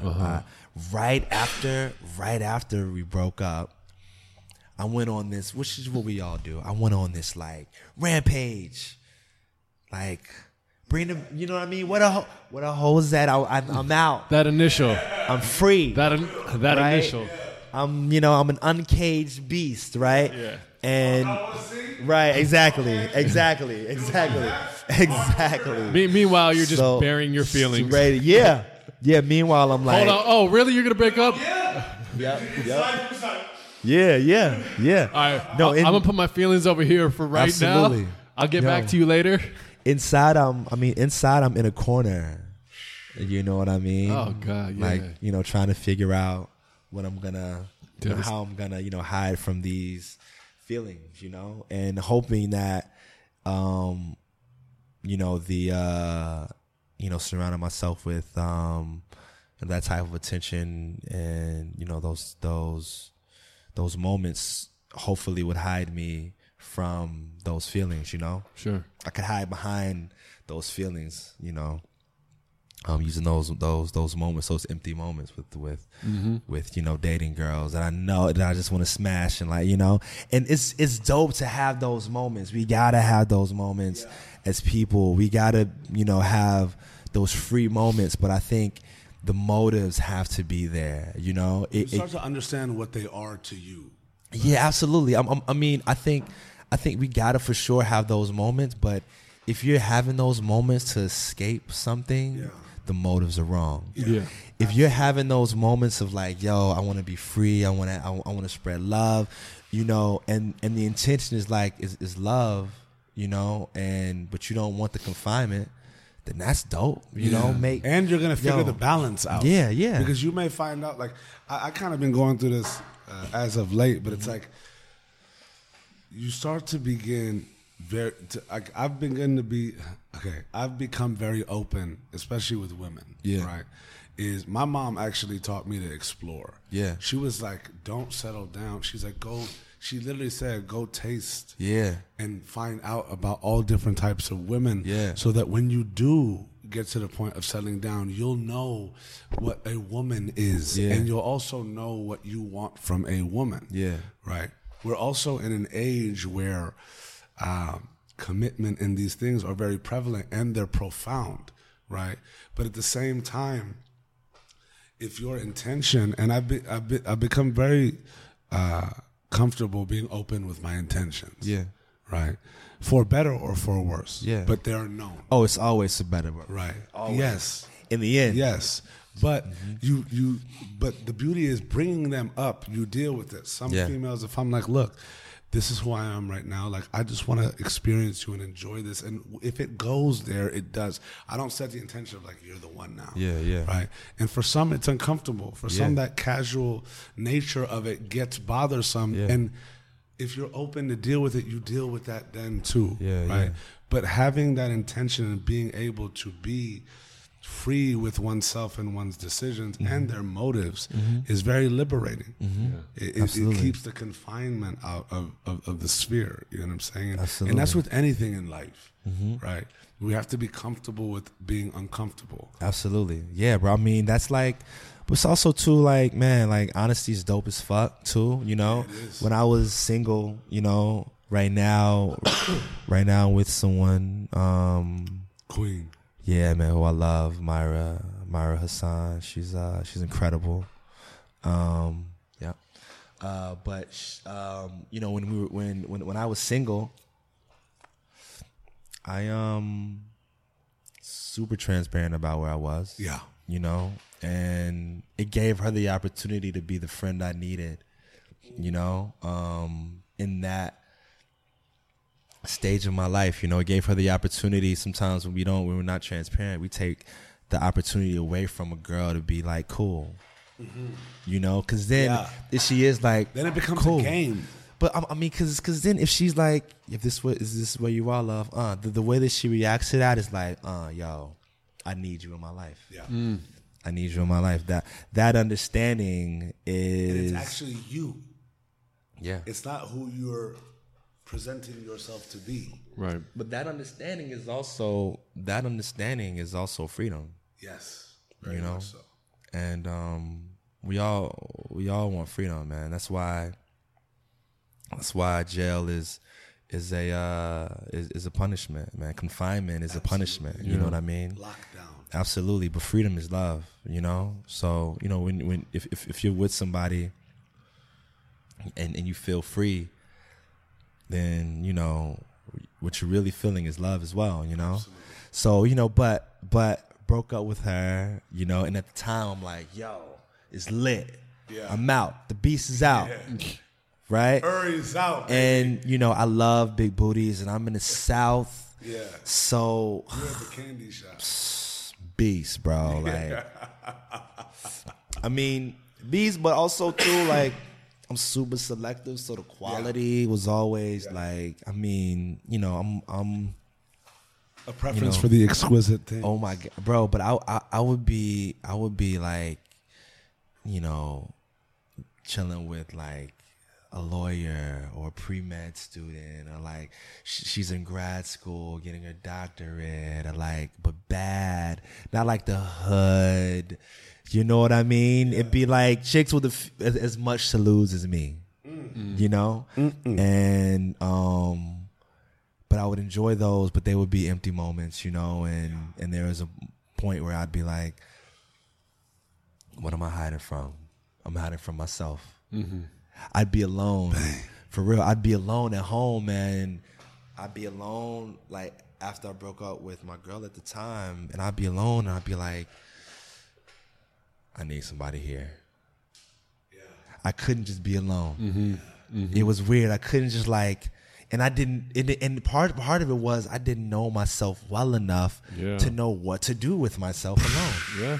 What would, like, It's terrifying. how do I have fun with myself? Yeah. Right? And, you know, so I was like, man, if I took away the distractions that are standing in the way of me and myself, then I feel like I'd come out of it bigger, you know. And what ended up happening was I would still like let girls come over, like to talk, you know. But man, JT, man, shout out to JT. He was like, bro, you really not like, you really turning girls down, B. Like, yeah, like if a chick wants to fuck, I'm like, yo, I'm good. I'm good. I'm not having sex right now, you know? But that would drive girls crazy. The word no is the most valuable word in the dictionary. Absolutely. No is luxury. No is rare. No is rarity. And this is still as like you're getting on your path to starting this like project. Starting this thing. Yeah, I haven't even started yet. Yeah, because you're trying to figure out who the fuck you even are. Bro, this is like, I broke up with my girl like kind of before. We're in the crossroads of it right now. Yeah. It was fucking gorgeous. It was kind of the perfect storm of me learning and, you know. Life's timing. Absolutely, man. Like falling and kind of like, you know, figuring out that I wasn't falling. I just stumbled a little, you know what I mean? And, you know, or you know, or seeing myself as I guess someone worth saving, you know what I mean? So what I ended up doing was spending a lot of time with myself, and I found myself drawing a lot the way that I used to as a kid. And I hadn't drawn in years. It's like the instant, like, let's go back to basics. Yes. What the most comfortable kind of thing that brings it home. Yes. Wild. Yo. Whoever you are, Lena. Yo. Oh, yeah. Yeah. Wild. As a kid, man, you know, I drew a lot. So I started back drawing again, and I was eerily really good. I haven't drawn in years. I hadn't drawn in years at that point. And you were feeling though. And I was like really good. You know what I mean? I had proportions really well. I remember I found myself drawing facial expressions. Were you ever like taught class? No. Can you be classically taught drawing? No. Yeah, art classes. Yeah. No, I wasn't. All self-taught. Everything. I've taken one graphic design class in college, but I'm proficient in about seven design programs right now. But I taught myself all of them, and it's how I make my money. You know. Yeah. So, but at this point now, you're just drawing pen to paper, pencil paper, fucking just sketching, bro, and smiling. So I found, and I was down at that time because I would think about.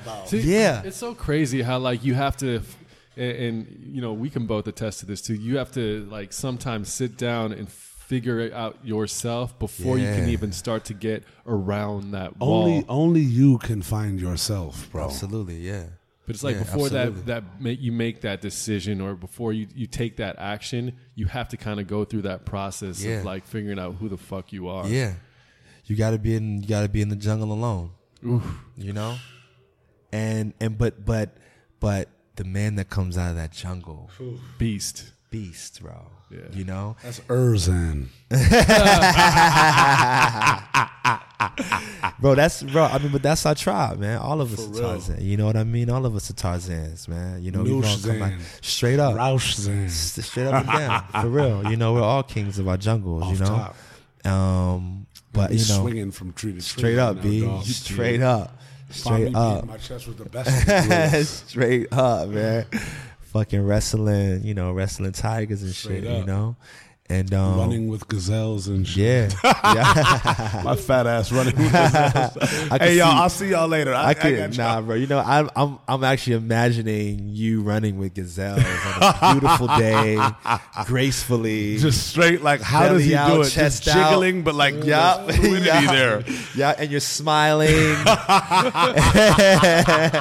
Your eyes are happy. Your tongue is out of the side of your Straight mouth. up. just It's waggling for real. Yeah, exactly. Just like looking. Yo, the Gazelle tea is coming soon. Oh, Mama, we straight made up. a show, listeners. The Nooshi Gazelle, though. She Gazelle, 20 limited teas coming soon. For real, though. We need to do some like Yo.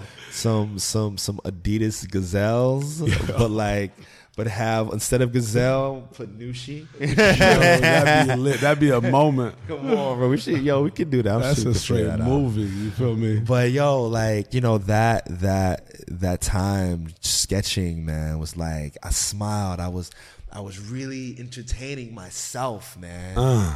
It was crazy because I hadn't really done that Wow. in years. Just like sitting down, no music, just me and a fucking pencil and a sketchbook, bro, sketching. That's So I found incredible. myself sketching all the time, alone, and I found myself writing all the time. I started writing a lot. What were you know, writing? Poetry, Oh, okay. a lot of poetry, and You're just asking a lot of questions. yeah, absolutely. You know, and also trying. What's really interesting about poetry is I wanted to write things that had a rhythm and a rhyme, and trying to fit ideas inside of rhythm, inside of cadence, inside of rhyme. It makes you pull things out that you might not have normally said. That you might not have in the way that you might not have normally said in conversation, Yeah. right? It's in a very It's a solace creative- of solitude, though. yeah, but it's a very creative way to philosophize, you know? Absolutely. And it's also it grabs your attention, you know? And what I wanted my goal was to write things that were entertaining and beautiful conversations with myself. I was writing things to my future self. So like I remember I wrote something about my first time being in love to my future self, you know? And you know, it's asking him all these questions like, Wow. how is it to be in love? You know, Yeah. and maybe that younger kid is talking to the kid to the guy now. That just gave me some chills, Bro, bro. you got straight Like, goosebumps. Straight up, Yeah. I just, Straight I don't know. straight up. Just that concept just hit me, man. Like, Yeah. I just was like, woo. Bro, Yeah, for real. bro.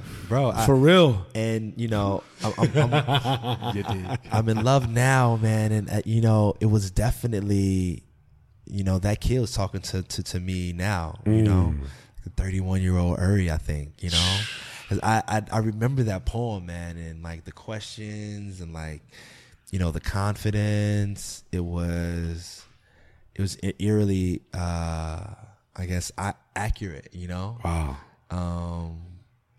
Yeah, so, you know, wrote a bunch of stuff.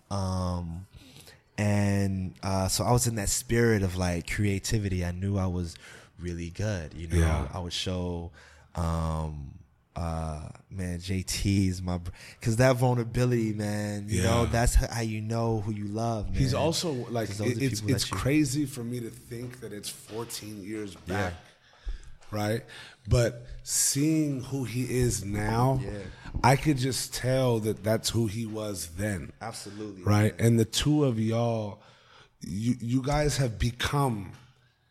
greater future selves of yourselves, right? But looking back at that now, it just makes sense in that it's like, yo, his being is just one of wonder. He's one of the most supportive people I've ever met. I can see that. You know, absolutely, I can see that.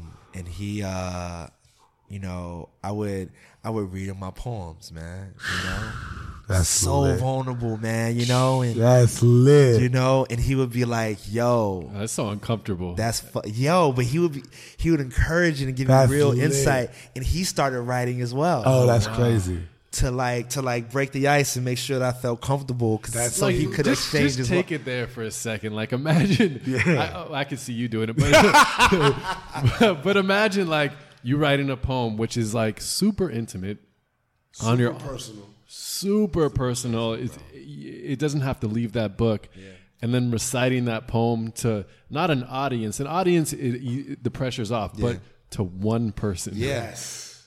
Like Think about you're damn right. An audience, the pressure's off because there's many, and you can look at the back of the wall. yeah, In front of one. one. person.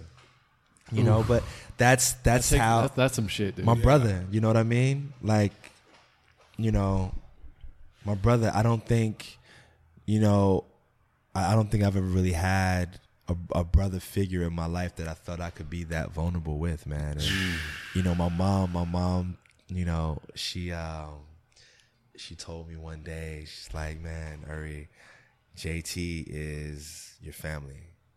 She's just like, she's the brother. She was like, she's the brother. No, He's the brother. he's the brother you chose. You damn right you did. You know, That's a beautiful thing. And, Man. yeah. Shout out to JT. I don't Man, even know JT, you, Yeah. bro. but I love Yo, you got to bro. meet him, bro. Yeah, for for real. real. Man. We love JT. For bro. real. For real. And you know, I remember her telling me. She was telling me, you know, her and JT talk technology all the time. That's incredible. Just like he'll call her, you know, and like talk about tech, and like they'll joke, or she'll call him. They're friends, you know what I mean? That's her son, That's literally, incredible. you know. And they're having like an hour conversations together, you know. And I remember her saying one day, you know, you can't choose your relatives. You don't choose your relatives, but you choose your family. That's incredible. And That's a fucking profound shows distinction, man. yeah. There's a huge difference between your relatives and your family. They're not the same. You know what I mean? Yeah. Some of our, you know, some people's mothers are just their mothers. You're They're right. not their moms. You know what I mean? Yeah. Some people's fathers are just their fathers, but Yeah. not their dads. You Yeah. know what I mean? It's yeah. You know. That's real, you know. Everybody And take a moment of silence just to digest that. so it's so dope, you know. But the choices we have the ability to make, man. We Yeah. find father figures, you know. If we don't have them growing up, we find brothers and sisters. If we didn't have them growing up, those people are really real. Yeah. You know. And if parts you of our actually stories. seek after it, you'll find it. Absolutely. You know what? It's kind of a weird, you know, just going on this little tangent right here. Kind of takes courage to even say that. Like if you think about your family versus your relatives, you know, the truth is like, yeah, you want to think that your family is the bond is stronger than ever. Blood is thicker than water. It's just that deep. But the reality is, it's not like that. Yeah. And that's okay. Yeah. Oh, it's super okay, and I think that's it's super okay, and I think that's human. You know what I mean? Yeah. I think that's, and we have to allow ourselves the reality of being human, man. You know, we're not robots, so we're not bound by the instructions to love. You know what I mean? Yeah. We're kind of just held to our spiritual obligations to love each other, or, you know, and some people don't love you the same way that you love them. You know what I mean? Yeah. So, you know, I think family is that mutual love, you know? And, you know, sometimes you find that outside of your relatives, you know? Yeah. But you know, so JT, man, that was like, yo, I'm super comfortable, you know, with myself, and like, and I know that I'm getting really good in terms of, you know, writing and,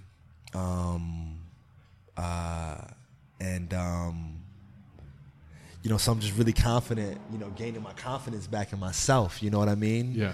Because, you know, I felt like, you know, oh girl, you know, my ex cheating on me. I felt like maybe there's something wrong with me, you know? Maybe there's, you know what I mean? That's like the first thought. Yeah, you know, like why, you know, because then you compare yourself to who that other person could be, and, you know, so. The worst. Yeah, fucking weird, you know? And, but man, my confidence was like, and it was all me. It wasn't the confidence that I was gaining from taking down this bad chick that everybody wants. It was the confidence of, you know, it was like the confidence of me being alone with myself and like, you know, getting to know myself and like falling in love with E, you know what I mean? Like, you know, myself as a person, man, I you know, and I was gaining a self-love that I didn't know existed or that I didn't know I deserved. Very you know? necessary, yeah. And so around that time, man, I remember I had a dream. Oh wait, so my birthday comes. Yeah, so my birthday comes. My mom hits me. Around that time, I would send my mom a gift on my birthday to thank her. You know what I mean, and to celebrate her. You know, bringing me into the world. That's you know? great. So she would call me, and you know, if it was a card or a gift or whatever. And so I also call my mom my queen, and she calls me her prince. So she calls me she calls me on my birthday, and she's like, "Good morning, my prince. How do you feel on your day?" I'm like, "Good morning, my queen. I feel lost. You know, I don't know. I told her I don't know what I'm designed to do. You know, I'm learning myself, but you know, I don't really know what I'm designed to do." And she's like, "Uri,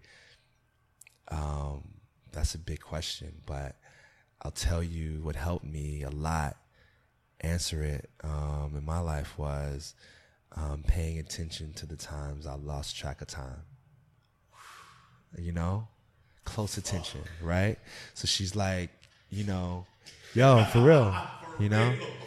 She's like, pay attention to the times you lose track of time, right? And she's like, you know, specifically, like, if you're in a movie and you forget about time, like, why? You know, is it the writers? Is it the special effects? Is it you know, like, pay attention to why you lost track of time, you know? And I was like, okay, right? So what was I losing track of time in doing? Drawing. Yeah. Right? And writing. So I fall asleep one day and I have this crazy dream. True story, fucking crazy. And in the dream, I'm it's kind of a camera following a woman walking through a colorful office, and everybody's having a great time making stuff, you know. Yeah. The furniture's colorful, people are dressed really cool, yeah, you know, and they're making stuff and they're collaborating, but you know, you kind of see that in your peripheral, right?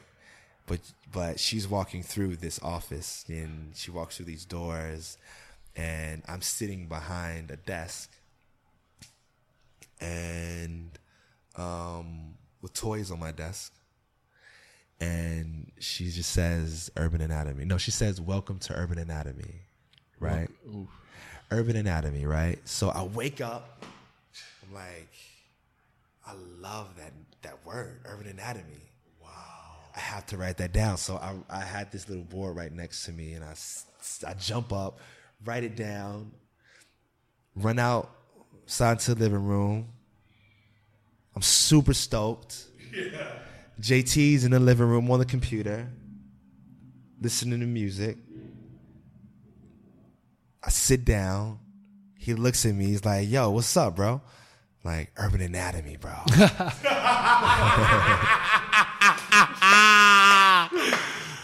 Urban Anatomy, bro. Urban Anatomy. Yo, that is what's up right now, my G. Oh my. How do you not see it? It's Urban Anatomy, Urban bro. Anatomy, bro. Right? So, Urban Anatomy. So... Yo, that laugh, for me, that laugh just like jumped out of me. It's just like, oh shit. It's Urban Anatomy, bro, right? And he's like, what's Urban Anatomy? This sounds fucking dope. What is it? It really does, by the way. Like, right when you say it, it's one of those names that's like, I got it. Yo. It's like when Anu said, Mama, we made it. For the first time, you just like, ooh, I get it. Yeah, I love that. Shout out to you guys for this, too. This is really cool. This is a really cool space, you know? But, so he's like, yo, but what is it? I'm like, man, I just started spitballing because he asked, what is it? And I felt like I'm supposed to know, you know? It's like a stream of consciousness. You're catching up. Yeah, so there's this desk. I got toys on it. Exactly. She walked in and said, welcome. But it forms into an amalgamation of my admiration for what my mom does. Yeah. And my new discovery in terms of being creative or having that a creative talent. Your own anatomy. Perspective, yeah, you know? And I'm just like, I just know that's a dope name. And I'm interested in these things. These things are important to me right now, you know? So I'm like, man, I think it's a marketing and design firm, bro. Right? It's for big. Easy, right? Yeah. And 19. Fucking 19. Crazy. Wait. No, this was 20. So I think I was 20. Yeah. I might have been 20. Yeah. So he's like, all right, whatever it is, I'm down. Right? JT helps me start this thing. Oh, that's incredible. As, you know, he's the VP of, you know, we got everything legally done. We had, business license, all those, you know, state, you federal, found out what all all those were. Incorporated EIN numbers, the LLC, everything's in order, you know. Trademark the logo, like everything's in order, right? And so we do all that stuff, and I end up. But we're like, we need our first client. Who's our first fucking client? You know what I mean? That's one thing they also teach you in entrepreneurship. Like, it's all about your first customer. Yeah. First client, yo. So, and I just want to say the importance of setting up that structure first before your client. Like most people, you're not catching up. Yeah. A lot of times, for what you're doing, it's just like you did it the right way. Yeah. You know? I mean, you know, part of what was that like made y'all go through that at first? Like, all right, let's set it all up. My mom asking questions from entrepreneurs. Yeah. You know, my mom was like, "You should do this." JT had a mentor as well that was a successful entrepreneur as well, and they just told us the stuff to do. And JT, he's very structured. I'm kind of the wild card, you know. So JT was like, we gotta do this, yo. Let's get it. All right, I got this done. Where you at? You know. Yeah. And I would always be like okay. Damn, I gotta. I feel you, bro. You know what I mean? I just want to make stuff. I don't want to have to, you know, I just want to have the ideas. And that's low key how I feel with Joe. Yeah. I'm not even gonna lie. Like, you know what I'm saying? We probably could, but we could never do a podcast without one another because like our strengths and weaknesses like completely just align. 100%. Right? Yeah. And maybe not even weaknesses, our strengths and just the things that we enjoy doing. Yeah. You know what I mean? They just, or the are strengths able just to do. align. Yeah. You're not gonna find me at sound editing an episode. Yeah. You're not gonna find me manning this recording shit. Yeah. Or doing the videos. Conceptually we may team up, but like you're not gonna find me editing them. Yeah. And he doing it. Yeah. It's like that. Yeah. But that just goes to show like just balance in teams. Man, and bro. also knowing like like knowing your strengths. Yeah. And Oh yeah, but also putting actually, yeah, bro, like knowing your strength, hands down for sure, self, but also being encouraged to play the part you were made to play. Yeah. To play the position that you were made Straight for. up. beautifully So said, you can do it happily, really, like Yeah. if we need a numbers guy and you're not a numbers guy, I'm gonna find a guy That's loses a numbers track guy. loses track of time on numbers. Oh. It's like I want to love numbers, you Yeah. know, and with me, I found that out really early. Me and JT found out really early. We're both really prideful cats, and, Yeah. we can bump heads. Sometimes, I mean, we don't ever now, because, our relationship's so mature, Yes. so we know it's like, if that's what you need, Yeah. about it. But back then, we were, we were really prideful, Yeah. kids, You're trying to- young. yeah, bro. And when you're young in that adolescence, I mean, I think a lot of maturity is a choice as well. Absolutely. And I think a lot of adults even that I've Every encountered. relationship, there's a sacrifice. Yeah, but And like it's man and woman, man and man, just friends in general. Like we have to be open enough to hear one another. We may not be able to. We may not agree, but as long as we're transparent, Yeah. not agreeing is okay. But Yeah. but we tend to, especially when we're younger, Yeah. not feel as free, and we build up just tension. Yeah. But but it's also too, bro. We associate so much negativity with being wrong. I feel you. So You're much. so fucking right, And though. that's such an ego thing. That's such a self-confidence thing. Yeah, That's that's interesting. It's like and that gets in the way It does. a lot. yeah, you have to let that wall down. You It's crazy though. Because for me, I'm okay with being wrong now, right? I'd actually like to be, because if you are, you learn something. yeah. You know what I'm saying? But like before, there's such a stigma with being wrong. Being wrong. I Yeah. think you need that kind of element if you're starting a business because there's so many learning curves, and you often just Absolutely. learn by mistakes Yeah. most of the time anyway. Yeah. So if you're not doing that, then it's going to be really challenging to move forward Yeah. because you're not really going to recognize the things that can make you move forward. Absolutely. I mean, bro, you know for sure, and I think we all know business owners that have a problem being wrong, and they're stubborn. Yes. And they drive their businesses into the ground. Yeah. A lot of Just the to time. be right. Just to be right. You Yeah. know, Which and is ultimately fucking wrong. you know what I mean. But it's a lesson that JT taught me for sure, man. Word. You know, That's an incredible as a lesson. brother, yeah. He, there was a time I remember we had an argument, and not an argument, but a debate. You know, Yeah. and eventually he was like, "Okay, bro, you're right. I'm wrong. Now what?" And it That's so disarming too, though. it immediately disarmed me.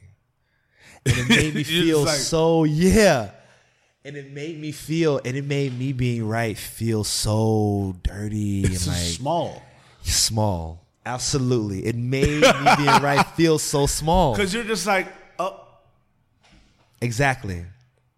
where did the elephant in the room go? Because I Yeah. thought this shit was looming. Yeah. And you're just like, I am? So small. Exactly, bro. And it was, that made me become a bit more mature in terms of, just being a person too, man. I Yeah. listen a lot better now. You have to go through that, though. Yeah. You don't know what that is, right or wrong, unless you experience it. Yeah. That's that beauty of that. You know what I'm Yeah, saying? yeah. Like, nothing that lasts the test of time goes just linearly and unfettered, Yeah. right? Absolutely. Yeah.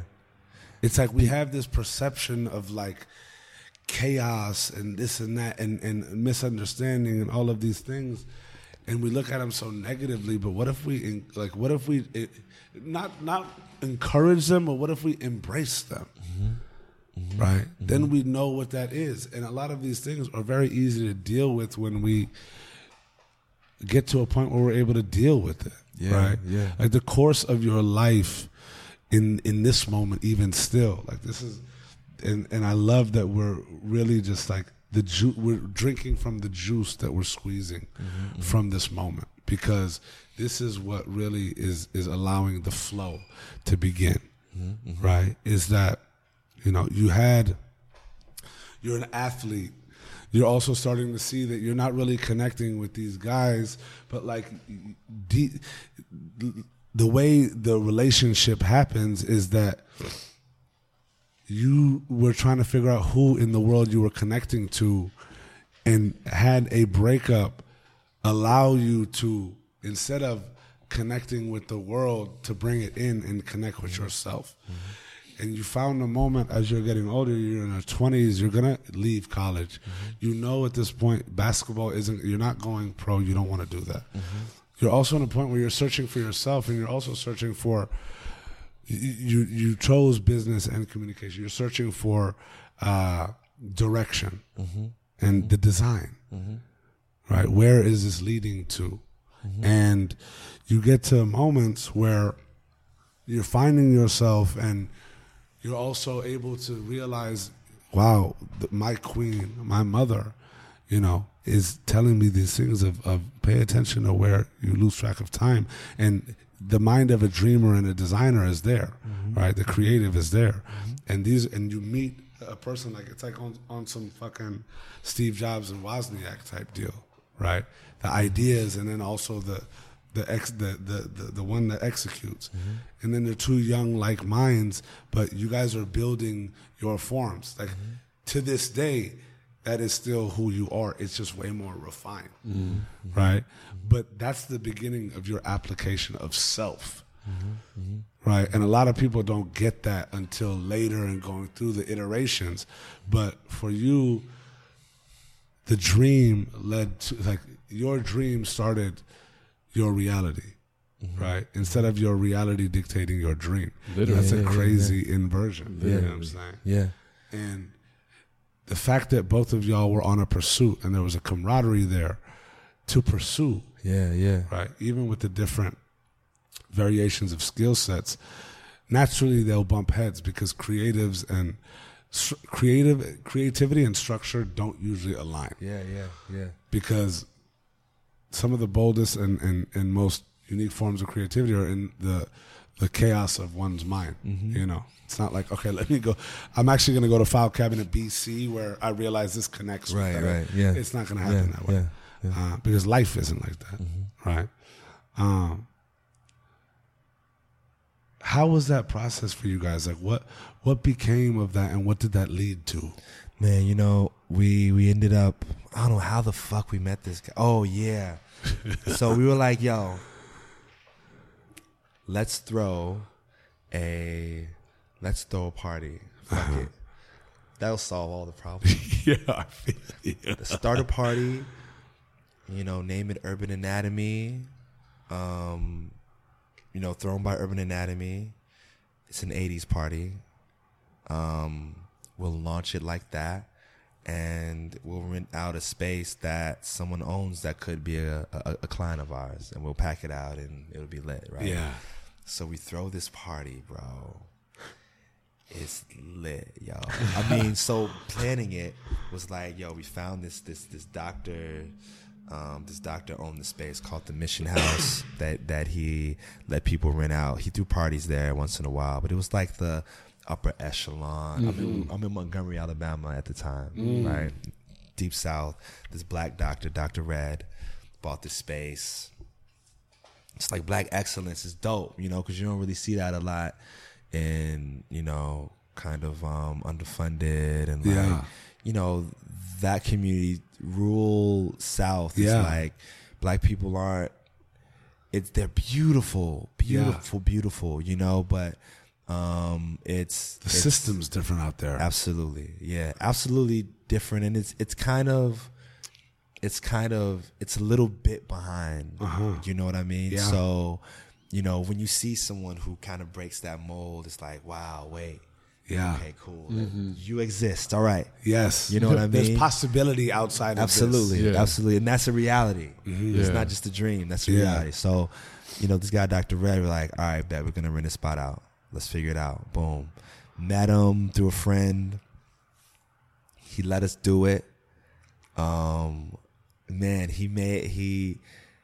it's so dope, man. He let us rent the whole spot. It was this huge house, huge. Yeah. He let us rent the whole spot for I think it was like $500.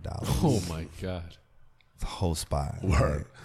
And I'm like, it's still money to a college kid. Yeah. But now looking back, it's like he could have put us at 2 G's. For Yeah. that Oh, thing. easy, yeah. We sold tickets to get in. He knew that. It's really just a gift to the youth. You know what I mean? Because we're like college kids, but he saw something in us. You know? Yeah. So we this one kid who kind of saw us as like the cool guys on campus, that worked with us at Best Buy. He was into graphic design. We brought him in. Yo, can you do the flyer? He made our faces look. He put our faces on Kid and Play. That's nice. On Yeah. Kid and Play. on the house party. On the house party. Straight up. Yeah. And did that. So we were like kind of, I guess, the two hosts of this party, and like the DJ's name was in the background or whatever. And we threw this thing, told everybody about it, sold tickets hand to hand. Yeah. Like, spread the word. We're throwing Yeah. a party here.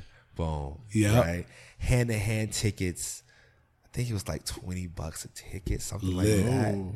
10 from Yeah. maybe it was like $15-$20 a ticket, Yeah. but sold out Yeah. the tickets, Believe that. right?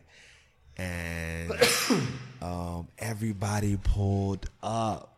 It was packed. Yeah. I mean, we probably had around like 300 people. Wow. Come through. Urban Anatomy set the stage on them. Urban Anatomy was lit, bro. So I mean, we probably made like 4 G's, something like that. Right? For some college kids, to make 4 G's in a night. That's $4 million. Right. Cash. Yeah. 4 milli. No, you're good. It's lit. Yeah. We're straight up and down. Yeah.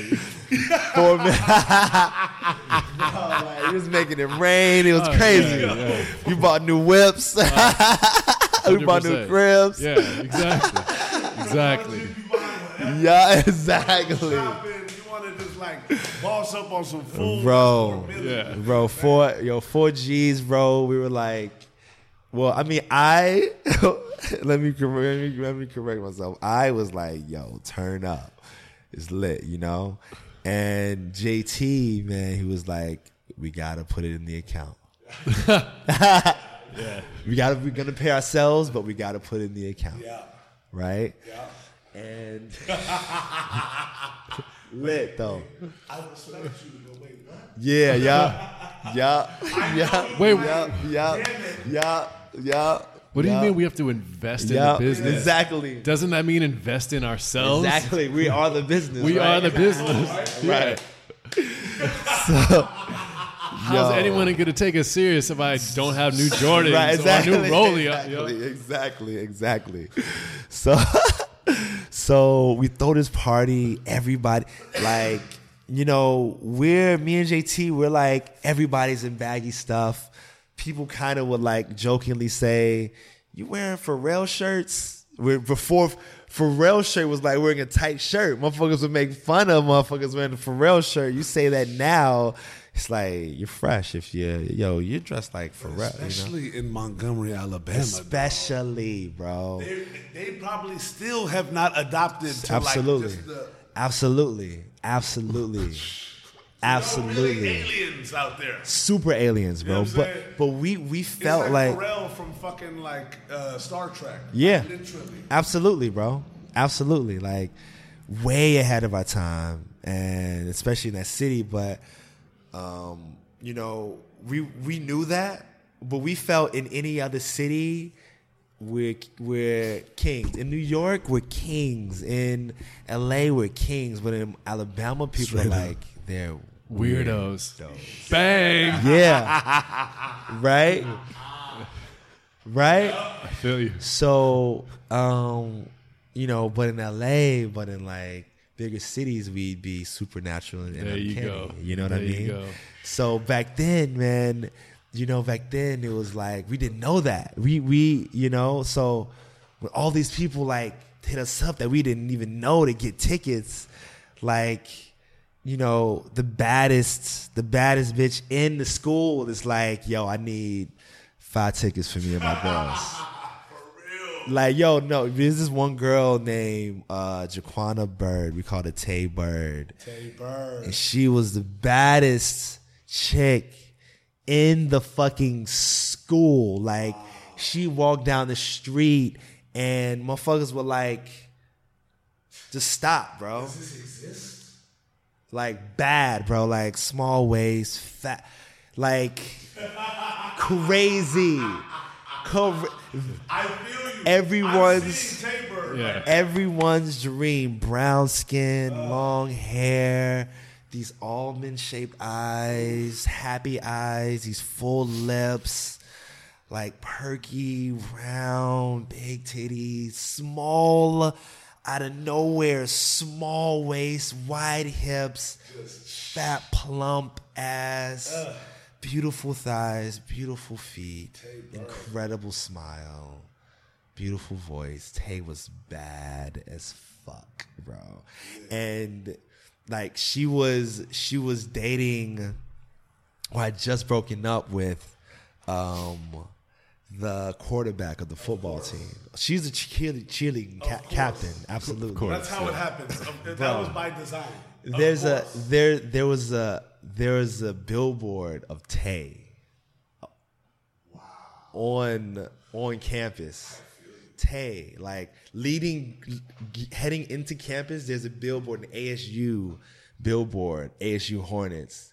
Tay is just there smiling, just her smiling, representing this is the school. Wow. This is how beautiful the school is. There like this, my man, she still goes here. Meet Tay. Bro, that's how bad Tay is, right? And what am I then? I'm a sophomore. No, I was 19. So I'm a sophomore, you know, and Tay is like a senior. Yeah. Bad, bro. And her friends were the baddest bitches on campus as well. One of her friends. It'd be disrespectful to run otherwise. Bro. Have you guys ever heard of Van Hunt? What? Van Hunt. No. He's an absolutely incredible composer. He's the music director for Love Jones. Okay. But he's co-wrote and produced. He's Grammy nominated. Like, incredible. Get into Van Hunt if you can. Hunt, done. But so Lavina, her name is Lavina Hunt, right? Van Hunt's younger sister. Van Hunt's a fucking rock star. He's the coolest motherfucker ever. Wow. So his younger sister, I didn't know that. My boy was like, yo, her brother's fucking incredible. I started listening to his music because his sister was so bad. I'm like, I gotta understand this. And became one of his biggest fans, you know? That's amazing. But Lavina, bad, bro. In 2000, this is 2005.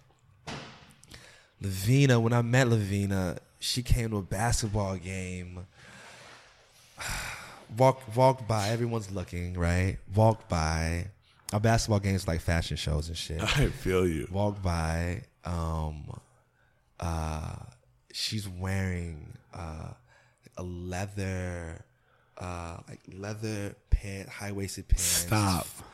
Heels, like a cut off, like Van Halen too. Bro, we're she's 21 maybe. Yeah. But just like she looks like Bad. If a chick walked down the street like that right now, you're like, who the fuck is Crazy Body? Bad, you know. Before like retro shit was in, she's like they had it, bro. So they're coming, right? The night of the party, we're like, yo, we're not nervous, we're excited because we're like, yo, it's about to be crazy, right? We buy gold chains. We buy 80s stuff. Business expenses. That one JT could write off on the books. But you know, they're faux. They're like the fake for sure. ones. Course, you know what I mean? And we have multiple of them on. Y'all didn't go see Jacob. We got No. We got the $30 joints. Yeah. And the retro glasses and got the haircut and like 80s sweatshirts and Coogee and man, we had our friend who had an 85 Benz parked right outside playing stuff as you y'all walk lit. in. Y'all set up that was the Urban Anatomy, bro. Urban Anatomy was lit, bro. Fucking had a graffiti artist, my boy Hobo. Shouts out to Hobo in Atlanta, tagging a wall live. Oh, that's lit. In the back, in the foyer of the venue, we had the guy, the DJ playing all 80s stuff. You had to but also like recent stuff. You could only get in if you were wearing 80s attire. And everybody was there. The Dr. Red was there everybody was there. He brought his whole squad. It was beautiful. Everybody was in 80s stuff. Like 300 people, bro. And this set the tone out the gate. It's the party of the year. Yeah, it just sparked it. Everybody that was there was like, we had a line outside of people that couldn't get in, that couldn't get tickets, but they still came because they were like, it's just lit. Yeah. And everybody's talking about how crazy it is. This is before Snapchat or like, but people are texting Word like of mouth this party is crazy. Yeah. People are texting, bro. And people are pulling up like, yo, I got to get, you know. So, man, it's lit. I remember the whole house. We told the DJ, we got on the mic, thanked everybody for coming, and we played like we always do it this time. I got to shine. Put your love in the sky. Right? Straight up. Bro, everybody goes crazy. The whole house is like celebrating, bro. I have a picture on my Facebook of that moment of me, JT, and our boy Marcus just like yelling at the camera. Yes. Yelling, jumping up and down, all of us in these gold chains mid-jump. Yes. During that moment of when he dropped the shit, everybody went nuts. That's bro. amazing. Where is this picture, bro? It's on Facebook. I'll I'll text find it to it. you. I'm gonna text it to you guys. Let's go. It's lit. It's incredible. And lit, right? Yeah. You know, to kind of sprinkle more on it, me and JT find ourselves talking to Tay and Lavina. Tay, the baddest chick in the fucking universe at that time. City, that side the of world. The country. The world. Yeah. Y'all were there, the world at that time. Bad, bro. So, and then Lavina, the bad rock star. Yeah. You know, but they're so cool. Yeah. They're the nicest girls ever. Yeah. Like, so chill, so laid back. We're joking. We're talking about other girls' booties. We're talking about all types of stuff that we couldn't imagine. We're like, me and JT are looking at each other like, yo, is this happening? This is the best night ever, yo. We're like, yo, wait, is this, where the fuck y'all straight up? So we're talking to them, bro. And I love that, touching them like, yo, you guys real. Bro, we exchanged numbers with them. So that's happening, right? And we're like, yo, that's crazy. Yeah. crazy, right? Crazy. I mean, I don't know if we're gonna go through this part, but later on, me and Tay dated. That's lit. And it was incredible. I feel you. It was only fitting. And she is incredible, and she's still an incredible friend. Yeah. But yeah, like that just goes to show you, like things you feel like inaccessible. That's all in your head. Yes. You know, and that's really you. That's really you convincing your higher self that you're not capable of being the person. If you think about it, just the concept of the possibilities are endless. The possibilities are because they are. Because you set what the possible is. Absolutely. But it's also, you know, sometimes we see people as possibilities. Absolutely. And sometimes we think, you know, we coach ourselves out of the opportunity to really just be there as a person with a person, you know. And, you know, Tay, when we finally, you know, met and, you know, got together, she saw me as just the most beautiful guy. Yeah. You know, like the most beautiful, like she felt the same way about me as I felt about her. And you didn't have a billboard. And I didn't have a billboard. But she said. Can you imagine this? Yeah, I know the Erie Hall billboard. Straight up. Welcome to Montgomery. Yeah, straight up, yo. Straight up. Urban Anatomy. Bro. You know what I'm saying? Man, I wish, you know. I wish, but in ways, absolutely, for sure. Yeah. But man, she, you know, that was really cool because she saw me as beautiful as well. Yeah. And it's in a way that I should see myself already, you know. But you were. Yeah. You were beginning to. But, you know, yeah, absolutely I was beginning because had you not been, that party wouldn't have happened. Yo, it was lit. It was crazy. You know what I'm saying? So after that party, words spread throughout Montgomery, right? Yeah. And people shared the flyer on Facebook and all that jazz. We ended up running into this guy named Byron Berry. And this white guy from Birmingham, Alabama, he had just gotten some property, just bought some property. He wants to become a developer. Him and his dad started a developer, a development firm, I guess. Yeah. And no, they started a contracting firm, right? Okay. And they built this called Phoenix Realty, and they refurbished these factory buildings into lofts. Incredible fucking lofts, like 1,500 square feet, 2,000 square feet. Oh, that's lit.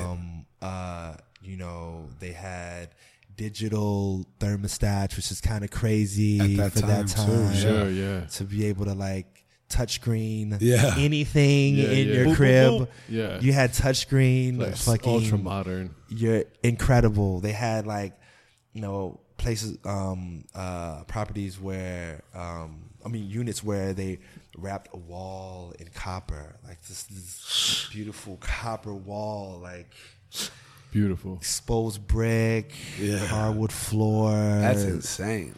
Incredible, bro. Like they spent time and attention on these things, and heated floors in your bathroom, lit, crazy, $1,000 a month. You serious, right? Like what? $1,000 a month. $1,000 a month, bro. I mean, but you know, it's like, you know. Yeah, but that's still, it's just like that 500 was attainable. That's attainable. Y'all are like, oh, bro, it's super attainable, $1,000 a month. So what ended up happening was we talked to him, and he heard about our party at Dr. Red's, and he was like, I actually got invited to this, man. I wanted to come, you know. And we sat down, and I came with an idea. He's like, I can't get these properties sold. The two, I think they're too ahead of their time, you know, and it's hard to find, you know, non-conservative people that are into this type of stuff. And I was like, I came into the product, I was like, bro, this stuff is beautiful, bro. You just need, there's a market that just doesn't know you exist. Yeah. And I think it's a younger demographic than you're thinking. I think you made these for younger people. And I felt that he made them for grad school, recent graduates, right? That just got their first job, but they want something fly, you know? Yeah. at the time, Mercedes and Kia opened a plant super close. So, in Montgomery was kind of the most urban city in the area. So there's an influx of people from everywhere moving into Montgomery. Oh wow! A lot of students from our school got hired into those plants. Yeah. I connected with some of those students. Tay was one of those students. Wow. As well. She was a brilliant engineer. That's insane. Of course she was. That's fucking Of like course she was. bad. That's bad as fuck. So she was at the Kia plant. Wow. And she That's insane. Yeah. So and her perspective was like, yo, people could pay a G to get in for sure. So I connected with a few administrators from our school to get the list of graduates that got into these positions. Wow. Nice. Because Alabama State had programs in place that placed graduates into those plants immediately, you know? And because that was like, what? Hell yeah, done. My first job with Kia or Mercedes is lit, done. Yeah. So they gave me access to that list. We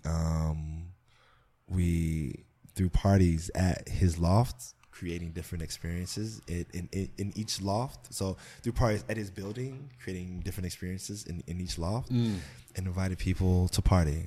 Yeah. Right?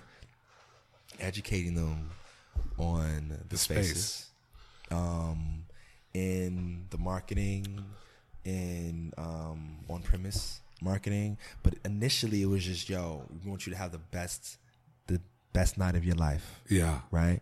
Because we know the places that we have those moments. We remember we remember where we were when we heard our favorite song for the first time. Yeah. Yeah. Yep. You know, so places, they own a lot of intellectual real estate in our minds, you know. So and the moments that we have in those places tie us to those places. So I just wanted people to have a great fucking time because they remember the space. The space is his building was vacant for like, I want to say like a year. Okay. After we started collaborating, he sold his first building. The occupancy was sold out in 2 weeks. Wow. Then we started working with him, and then he started buying more properties and buying more buildings. We made that building cool. That's insane. We marketed that building to be fucking cool. Yeah. And we'd get commission on those sales. Oh, nice. Yeah. $50K that year. So you did it. Did it. You did the Insane. 50K. I mean, with Byron, being able to do it. You know That's what I mean? incredible. Which is kind of crazy. And it's nothing in comparison to the amount that he made. No. No, of course. Yeah. But It pales to that, but y'all did it. Yeah. 20, Yeah. Where did that start leading you? so Like that had to set it off though, because it's like you're incorporating design, experience, yeah. sonics. You know what I'm saying? Marketing. You're building in interior experiences, exterior experiences, right? Bringing communities together. Yeah. And you're a creative. Yeah. Right. And it's crazy how full circle these things come, because I feel like right now you're back at your experiential creative zone. Yeah, I am. While also having the freedom to have been doing what you've been doing time after time after time. Yeah. Take me through when you graduated college. Take me through the design path that you went on. Man, so we would do these parties, and the graphic designers would take a long time to get stuff done. So I locked myself in a room one summer and taught myself Photoshop and Illustrator. Nice. Got really good. Took a class. The professor who became a design mentor of mine, Dr. Weber, she felt that I was way too advanced for the class, the classes that they offer Yeah. there, and she felt that I should continue teaching myself. Wild. So I got into.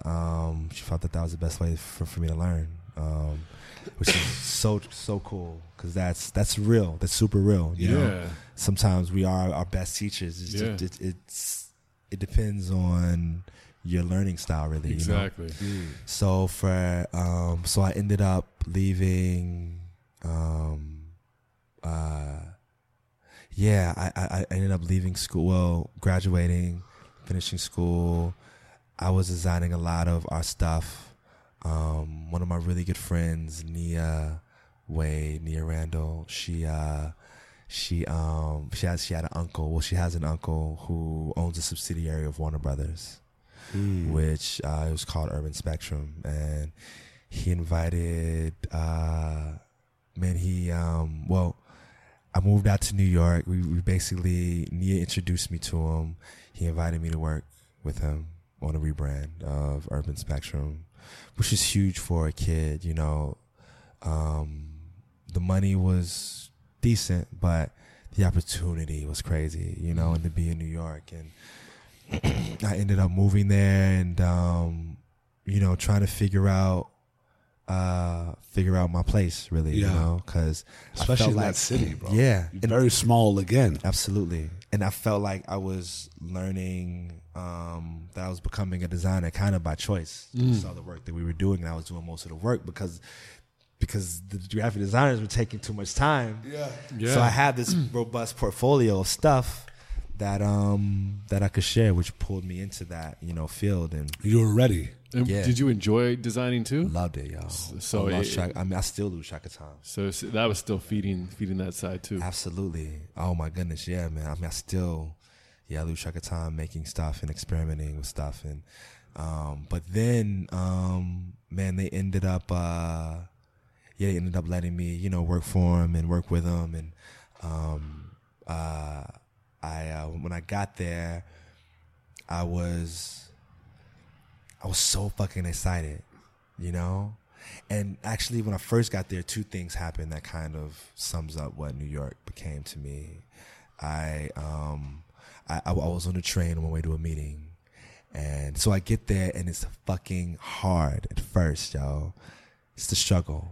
Yeah. Perfect. New York. Absolutely. Where'd you live? The Bronx. When I first moved there, I moved to the Bronx. And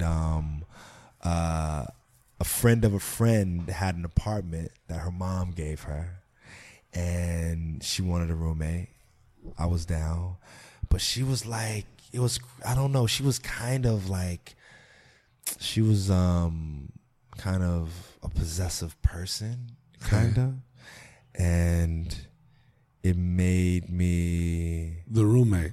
Yeah, like possessive in a way of like needing to be included in everything. Yeah. What? No, you know what? Actually, no, she was actually cool. Actually, man, you know, she was actually cool. But I remember feeling wrong if I came in too late, and it was because of that, like, you know, this is my space. You're just renting it thing. But it was really, we're both young. Yeah, she was 23 as well. You know what I mean? And she just wanted the convenience of feeling, I guess, it's her home. Considered. Yeah. Sure. But so I'm there and I'm like, fuck, I gotta be at the crib at a certain time. What the fuck? Fuck this. Yeah. Confinement. Fuck this. You know what I mean? Immediately. Absolutely. Yeah. You know? So that was short. But, you know, so figuring out, you know, where I want to live, what neighborhood, you know, money and expenses, and I'm on my own, you know.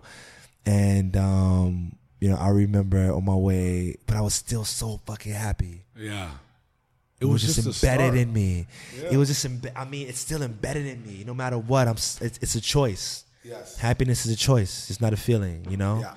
And it's a choice that we constantly make, or we constantly don't, or we consistently don't make. True story.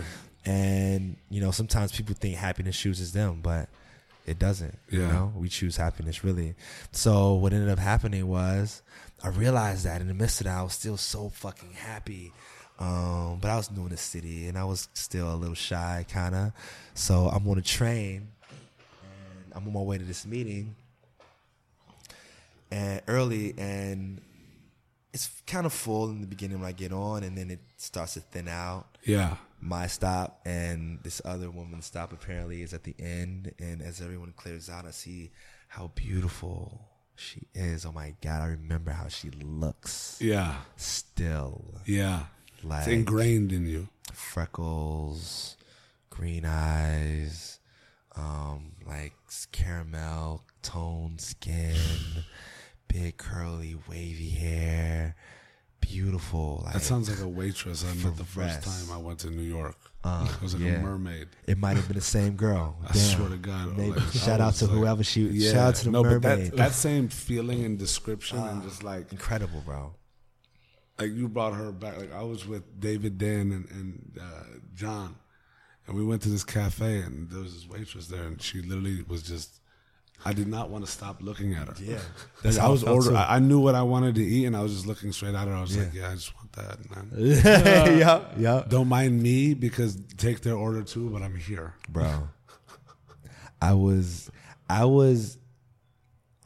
in awe like that, but we were the only two on the whole thing. That's wild. So I didn't have the comfort of like, Yeah, I was just, I feel you though. like it was like, yeah. Yeah. so, gotta lock in. right? You Yeah, know, but yeah. I didn't lock in. I was Okay. like kind of shy with it. I was like, your periphery you know, just locked just the like, fuck in. yeah. though. And there were moments when I noticed her when everybody was on the train, but you know, and I had that distraction, like, oh my gosh, Yeah. she's gorgeous, the Yeah, fuck, yeah. you know? But didn't say anything. Whole train ride, just looking at each other, flirting, you know, and it's obvious, but we're the only two on the train. I'm Yeah. not saying anything. What Yeah. the fuck? Oh, Yeah, It's obvious. I'm like, we're looking and smiling. you're like and, giving the nod every now yeah, and then. and looking back down. Feeling at like our an idiot. You're like, books, God, fuck, Why is say some shit. hurry, say something, bro. Yeah. Say something. walk around Cough. that wall. The doors open up. She stands up. She proceeds to step off of the train. I follow her. My eyes follow her as she leaves. The door closes. I stare at her. She stares at me. As the train leaves, she blows me a kiss. Wow, I'm like, that's yeah, bro. my heart is like, bro, bad, beautiful, gorgeous, and I look for her 5 years. I feel you. I get on when I get on the train. A small part of me in New York hopes that she's there. Wow. A small part of me hopes that I'll see her again, or that I'll notice her and I'll say, 5 years ago, Yeah, I saw you on a train. Yeah. And I regretted not saying something ever since. what do you think? Do you think that moment kind of shaped? Hell You yes. feel me? Because I robbed myself of the opportunity to eat, for her to even say no. Yeah, Yeah. At least I would have known, you know? Yeah. Yeah. If you don't ask, the answer's always no. no. Yeah. And it's crazy how just like that concept exists. We all get it, but yet it's hard to apply that concept. Now, bro, it's harder for me to not ask. I respect that. It's way harder. Well, you know what that like regret feels like. Oh my God. So it's like once you know, you're like, okay, I can't go back there. I'll like, never let that happen to me. can't again. feel that again. That shaped my that spirit of like, I'll never let that happen again, was in me meeting somebody that could give me the opportunity, could help me get the opportunity in my dreams. Me meeting, another just gorgeous goddess, you Yeah. know, one day, I remember I had like a short conversation with Pharrell at this thing that a woman that I was dating invited me to, and me striking up a conversation in the midst of all of that was like something I wanted to do, you know what I mean? And I would have regretted not saying anything Of course. you know what I mean? Yeah. And it was a short convo, but it was still like, yo, I would have regretted not saying nothing. Or, you know, or damn, imagine if I wouldn't have said anything. And as a kid, I'm like, you know, at the time, I'm probably, 24, you know? I'm like, fuck, I gotta make sure this is in my story. You know, I gotta be able to tell my friends this one you day, can't leave know? that page blank. Yeah, so, you know, me going at opportunities and, you know, going for things, reaching for things was in the spirit of, yo, that opportunity, me going for that, me making that call, me sending that email, me taking that risk is that girl on the train. You know? Constantly. I see her forever. Forever. Forever. I still see her, bro. Still, you know? But I see her in different things. What a beautiful reminder. Though. Yeah. Gorgeous reminder. In different things, I see her still, you know what I mean? And opportunities I want and, you know, those things, I still see her, you know? And so what was New York like then in terms of your path? Like where did you, what was that experience like? New York was lit, yo. Like once you turned it up, like you got there, you transitioned in, you figured it out, and then I went from 0 to 100, bro. Take us through with you know with opportunities, with, you know, and I was still kind of struggling in ways for sure, you know. What's that balance, like that juggle? You know, it was really beautiful because it fucking made me. You know, there was a point where I didn't have a lot of money, and I've never at that time, until that time, felt like my value was questioned because I've always had whatever I needed, you know? My mom wasn't rich or anything, but she made us,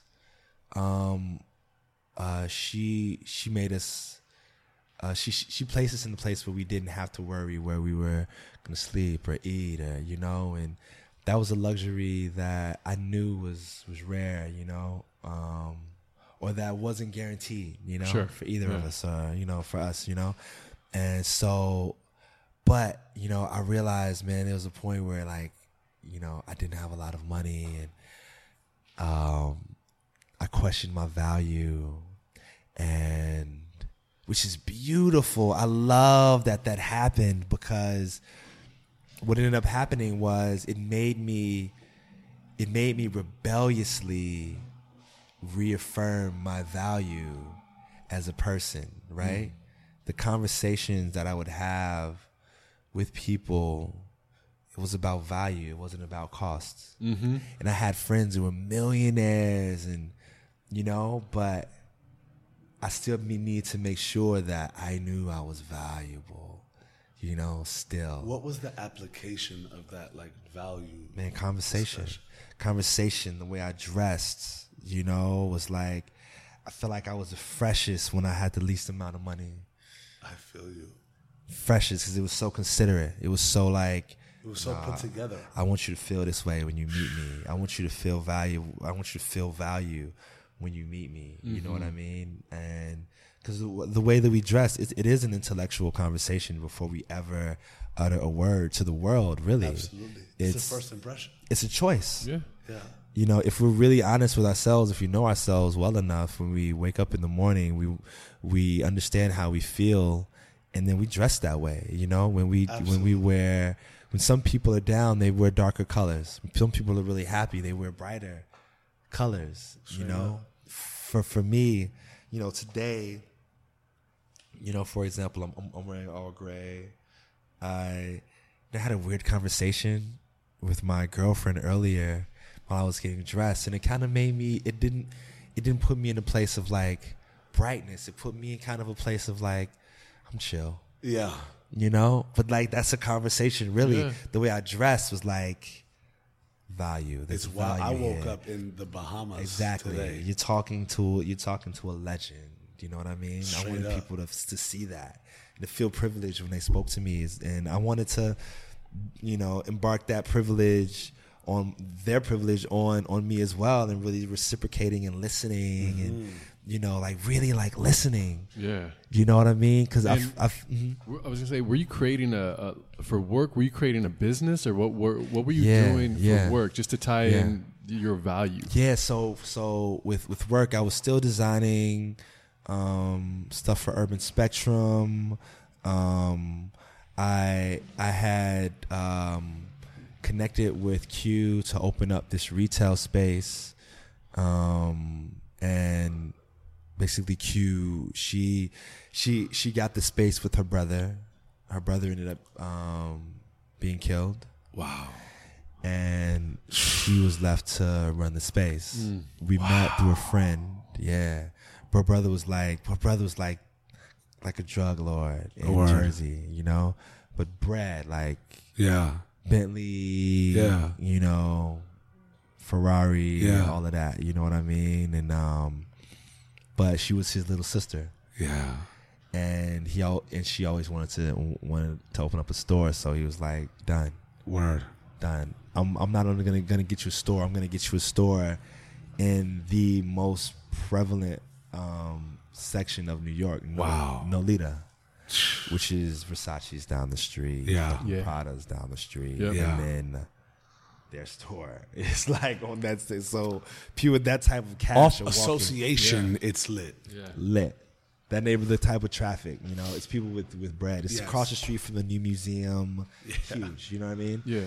So, but I meet her and she's like, man, I don't know how to do it alone.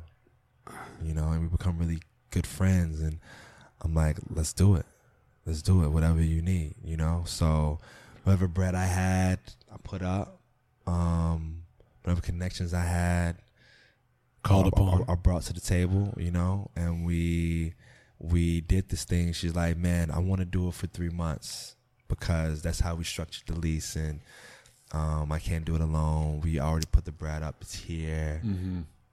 Let's do it, And we did it, and she wanted it to be for 3 months. I was down, ended up doing really well. Man.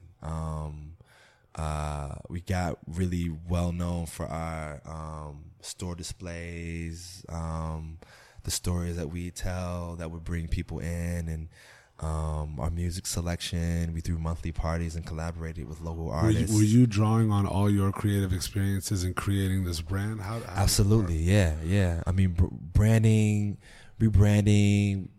We did the space ourselves with Michael, who told me what my name meant. It was awesome, man. It was awesome. It was really, really cool. They they brought a really cool opportunity for me to be creative to the table and to really invest in something that I believed in too, So, man, we did that, and I ended up kind of being known as kind of a style influencer. Yeah. Well, I was gonna ask, like, who do you become at that point? Because it's like, are you a designer? Are you a graphic designer? Are you an experiential, curator? I was all of it. Yeah. So you damn right you were. Yeah. Yeah. I was all of it at the time, bro. It's crazy. And but I wanted to learn more. I wanted to learn a lot more about like companies that were doing it well, and I'm in New York, so I'm like, you know what? I'm gonna get a gig at a brand that But you're also establishing your worth. Exactly. Directly and indirectly. Yeah. Well, I kind of wanted to like covertly learn and be paid to learn. Yeah. So I started working for Top Man. Wow. They launched in New York, and I worked for them in PR, and but I wanted to be in retail. Really? So, but I was qualified for PR, so she recommended PR, while I was interviewing. I'm like, okay, cool. I got to PR. I was like, no, I want to be in retail. Because I wanted to learn, Yeah. People in retail are like, we don't want to fucking be in retail. Yeah. We want to be in where you, Yeah. Right. And so, when they told the team that this guy from corporate is coming to work with you guys, They were like, "What the fuck is this guy? Why?" Yeah. You know what I mean? Weirdo. You know what I mean? Yeah. But I would take the interactions. Also, man, met a lot of dope people because at that time, Top Man, Top Shop, it was like it in New York. You know, that was their first store. Fresh. They opened that year there. Yeah. So you had, I mean, everybody was at the time like anybody would be. Jay would be in there. They'd be like, "Yo, Beyonce is upstairs right now." They'd be like, you know, obviously, you know, years later she's doing a collection with Top Shop, you know, but. Rihanna's here, like everybody would retail come there, was popping, popping, you know, and it was a store everybody wanted to be at. But people that had been in retail for years were like, "Yo, we want to be," you know. It was just an opportune moment for you. Yeah. But I mean, my community, it was a really robust place to be. So I would meet a lot of influential people in style and in music that would just even come to shop, and we just have conversations, and I'd be fresh, so they'd ask my opinion, and I'd invite them to my store, and they would come through the store and come to the parties at the store, and they'd be like, "Yo, what the Vashti's here?" At the time, like Vashti, like, you know, big, yo, Pharrell pulled up. That's, you know what I mean? Fucking. You're in the thick of it. You know, we're in GQ. The stores in fucking GQ. Like, you know, I'm in, you know,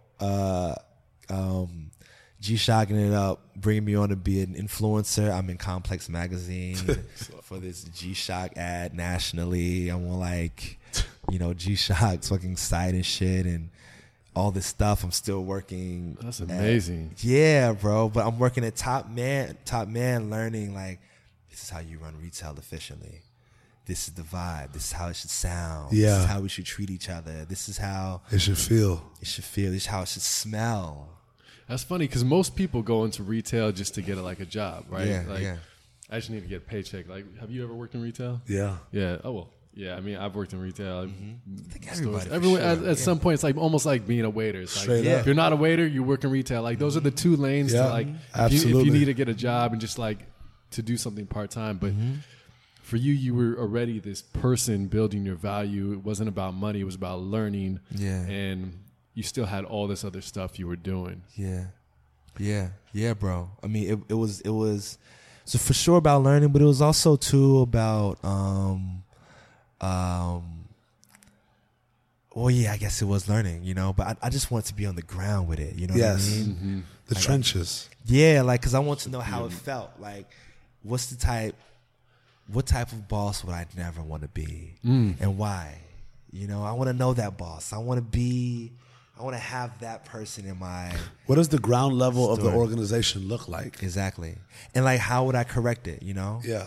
And so ended up doing that. The work that I did with that store ended up opening up a door with Nike to do art direction for some stuff. And Wild. Then Audemars Piguet, designing out their in-store influences, which is also... You know what's wild? Every time something lit goes down, there's a fucking, I swear to God, it's a police truck, fire truck, ambulance, like no bullshit. Who needs that button? Yeah. Who needs that? Yeah. Fucking life is that button. Uri right now. Jamil, bro, life it is that is being button. spoken beautifully, my friend, Bro. by yeah. the world itself. Yeah. Pew, pew, pew, pew, pew, pew, pew, pew. Yeah, I hope straight whoever's up, in there is safe or they're all good. Right, yeah, But I'm glad that they absolutely, yeah. streamlined down Wilshire. Yeah, straight up. You know what I mean? Straight up. The route to safety, the route to Just rescue. the route to opulence, because Yeah. we rare right now, Yeah, baby. bro.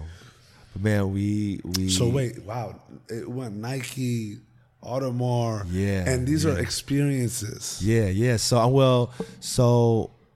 was like, man, that's crazy. I'm like talking to these people and like creating stuff, you know, for them on this level. And it wasn't like the Audemars thing was huge. The Nike thing was you know, but it was, the opportunity was in terms of the numbers and the pay, you know what I mean?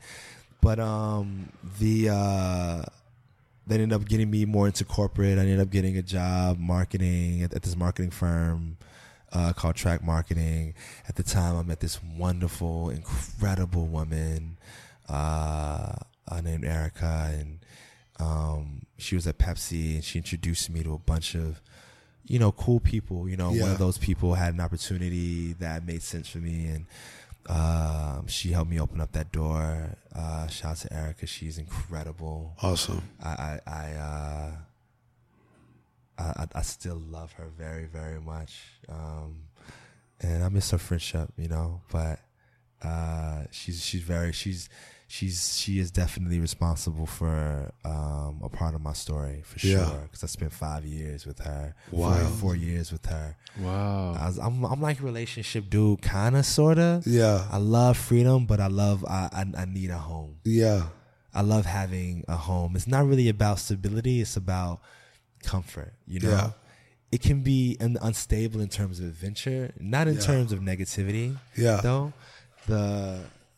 You know, when it's too unstable in terms of negativity, because you don't really know too many energies. Some girls might have like dark energy. Man. Yeah. You got to keep that away from you, you know. So, within an abyss somewhere. Yeah, for no reason. Yeah. And, you know, for me, when I meet a woman that's like, you know, her intentions are grand or pristine, I'm down with that. Yeah. That could be a home for me. Yeah. You know? And she's a friend, and, you know, so, you know, she helped me open up that door, and that got me more into the corporate side of things. And which was cool because I had this really dope resume, you know? Did you feel like you were truly blossoming here? Yeah, into the man. person you wanted to be? Yeah. I mean, there was a point where I was like, Your man, future this self. is crazy. Yeah, because I was running everywhere. I was running to get to it, you know? And I was so busy. And there were times where I wasn't making as much bread as I wanted to, but, you know, there were also times where I got checks that was like, let's go. Yeah. And, but that struggle made me strong. Yeah. Right? Those muscles got stronger. So, you know, if I didn't have, you know, how people might, you know, people stress if they can't pay their rent. It's the worst thing in the world. People stress if they can't You pay can't that be phone creative bill. and be broke. That's Yeah. great point. I mean, how that's actually something we should talk about. How do you maintain being creative if you're struggling to pay your bills? Man, you know, I remember being fucking stressed. My friends could see it on my face. They would always ask me what's wrong, because I'm a very happy person, you know, and I'm not smiling, or, you know, if my mood is more melancholy, my friends know that there's something going on. And, you know, it would be because I was stressed about bills, you know, and you know, but there'd be that moment where a check came in and I paid it. So then that would happen over and over again, to where I look back and be like, why the fuck am I stressing? It's gonna work out. And if it doesn't work out, it's gonna work out. You know what I mean? If it doesn't work out, it's just something better. You know what I mean? Did you ever worry about like your financial future? Like if you were, you know, when you're young, you have a tendency to just, you know, you get the bills paid, do what you have to do, grind it out. Did you have a thought of how am I going to build financially doing this in a place where it can grow and I can like have a real sustainable career? Yeah. I mean, man, you know, I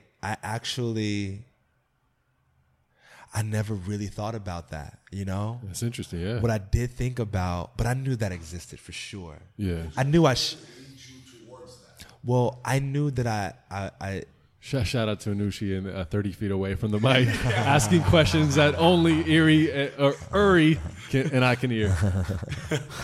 Go ahead, Anushi. Did your choices lead you towards that? Uri doesn't like cigarette smoke, and I just had to smoke my last cigarette of the pack.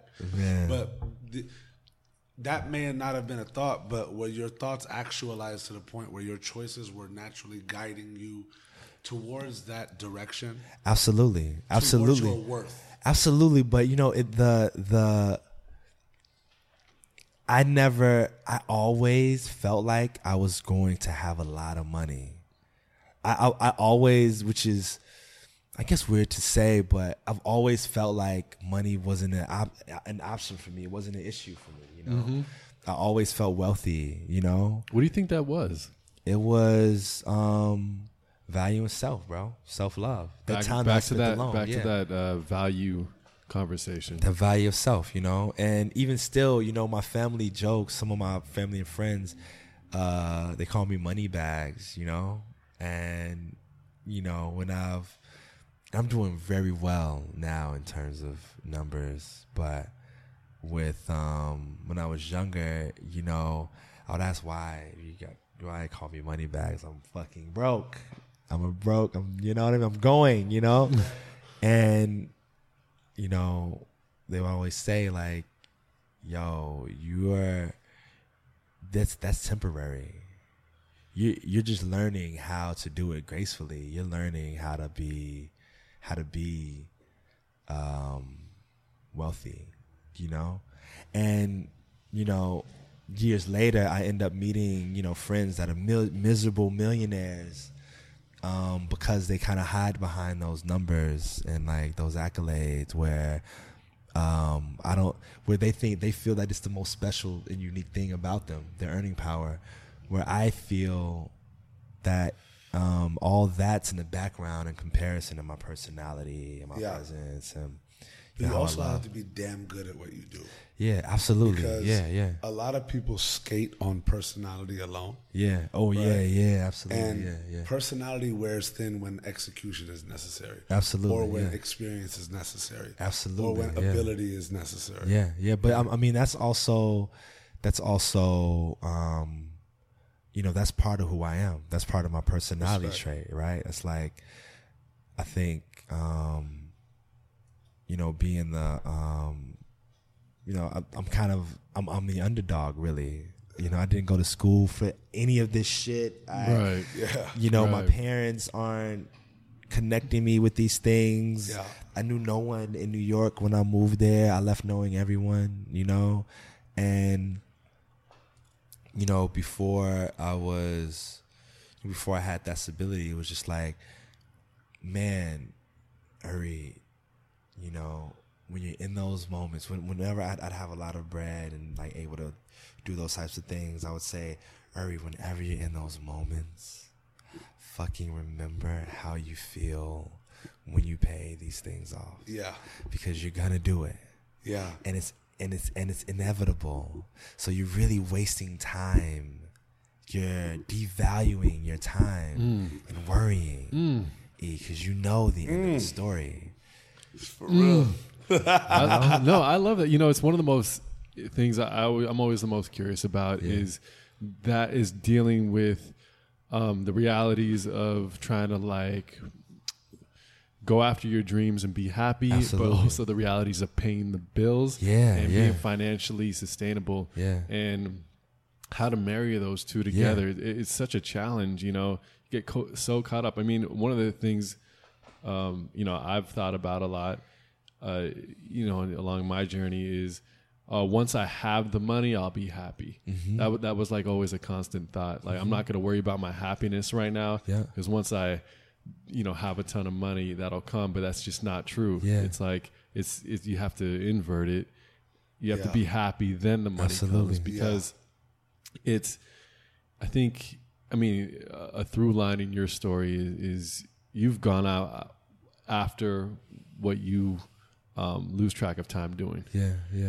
And and from what you're saying is that the money aspect has been like, look, it'll come. It always does. It'll come.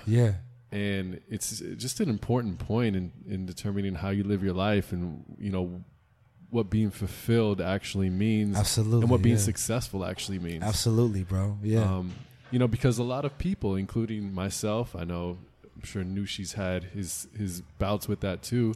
And maybe even you, where it's like, I'm going to sacrifice my happiness until I get money. And sometimes you have to quarrel with that. Absolutely. I mean, but you learned that too, you know? And I think it's something we all got to learn. You know, some people stay in jobs that make them miserable for their entire lives. Yeah. You know, for some people that's bearable, you know. For the sake of independence. Well, for the sake of stability. They stay in those things, yes. you know. But how unstable is stable at that point? Is that though? I mean, is that real independence? Yeah. You know what I mean? You're just replacing you're just replacing your parents with a new parent, a new, you know. Are you working for them or are you working with them? Yeah. You know? And it's also tough to see like your social circle. I think when it gets tough, it's such a kind of a bullshit kind of thing. But when you see maybe your social circle, your friends rising up and making money and doing things, you might feel left behind. Yeah.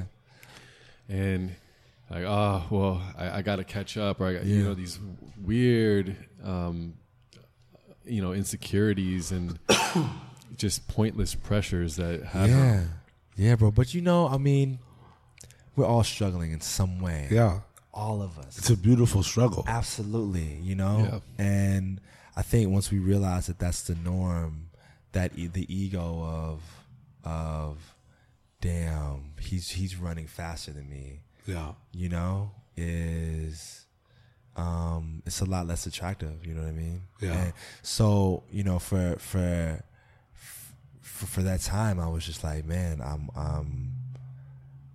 I can't let money determine whether I'm happy or sad. I can't let that control me, you know? So if I didn't have bread, I would develop that happiness muscle. Yeah. Of choosing. Happiness is not always an easy choice, man, you know? Absolutely. And especially in those times, but it's never not our choice. It's never not our choice. You're right. Sometimes it's a hard choice, but sometimes we just give up on making the choice. You know? Being that your choices have led, because I feel like you've taken such an unconventional path to conventional marketing, design, and all of these principles, right? And you're also now at a point where your work has spoken with itself, but you're in a position where you could take in work that you want and do special projects that you want, and also building this community and this tribe around your experiences. But now your pop-up shop or now your space is literally the cities in which you'd want to have them in, as opposed to the space in and of itself. Right? With that considered, along your career path up until when you came out here, or along your career path up until you broke off on your independence, understood the machine, and but are also able to be an outside, like a straight, SEAL Team 6 member of a machine where they call you in for the big projects. What were some of your milestones, career-wise, and experiences that you had within them until the point in which you broke off as one of those trained assassins that comes in when a big or when something very specialty oriented needs to be done, and you don't need to be a part of the cog in the system anymore? Yeah. Man, it's crazy. I ended up getting hired. Nike ended up hiring me to move here. Well, hiring me to be their lead designer in a secret design lab that they have here in Marina Del Rey. Design lab. Yeah, it's a super cool space. While I was there, I was, this is the job of my dreams. Crazy, I got brought in. I got recruited by one of my friends. Was someone who Erica introduced me to. She introduced me to an agency owner who was handling Nike, and then they brought me into the space, moved me here. Basically I was dream job. I was commissioned to basically sit down with celebrities and place their story inside of Nike product. That's insane. So you're sitting down with Spike Lee talking about life, and then he walks away with a jacket, and then you send him a jacket that basically goes through his life as you know it in that conversation. Wild. So what ended up happening, you know, it's kind of like these love letters to the Nike influencers and product. One of one, handmade, one of one in this lab that I headed, right? So I sat down with these guys to like get these stories out, you know, and sketching ideas, writing down touch points, you know, dream job, yo, dream for my dream brand as an athlete, and you know, as a Chicago kid, you know, that's Jordan, that's, you know, it's everybody, Pippen, that, you know. So when I get there, when I get the job, I move to LA. I move in with my girl at the time. We have a house in like down the street from the design lab in Venice, right for Abbot Kinney, and she and my mom says, "Uri, I'm so proud of you. I'm so proud of you. Yeah, this is incredible. Yeah, but don't lose track of the goal, right?" Which is so important to me, man, because she knows I'm an entrepreneur. Yeah. You know? I'm saying this dude is talking about his dream job, and his mom's like, "I feel you, but don't lose track." Because you know who you are. Yeah. You know, Nike is dope, but you're bigger than Nike. It's all a work for hire at the end of the day, dude. But you're bigger it's than Nike. It's, you know, because man, and like being in there, we are. Yeah.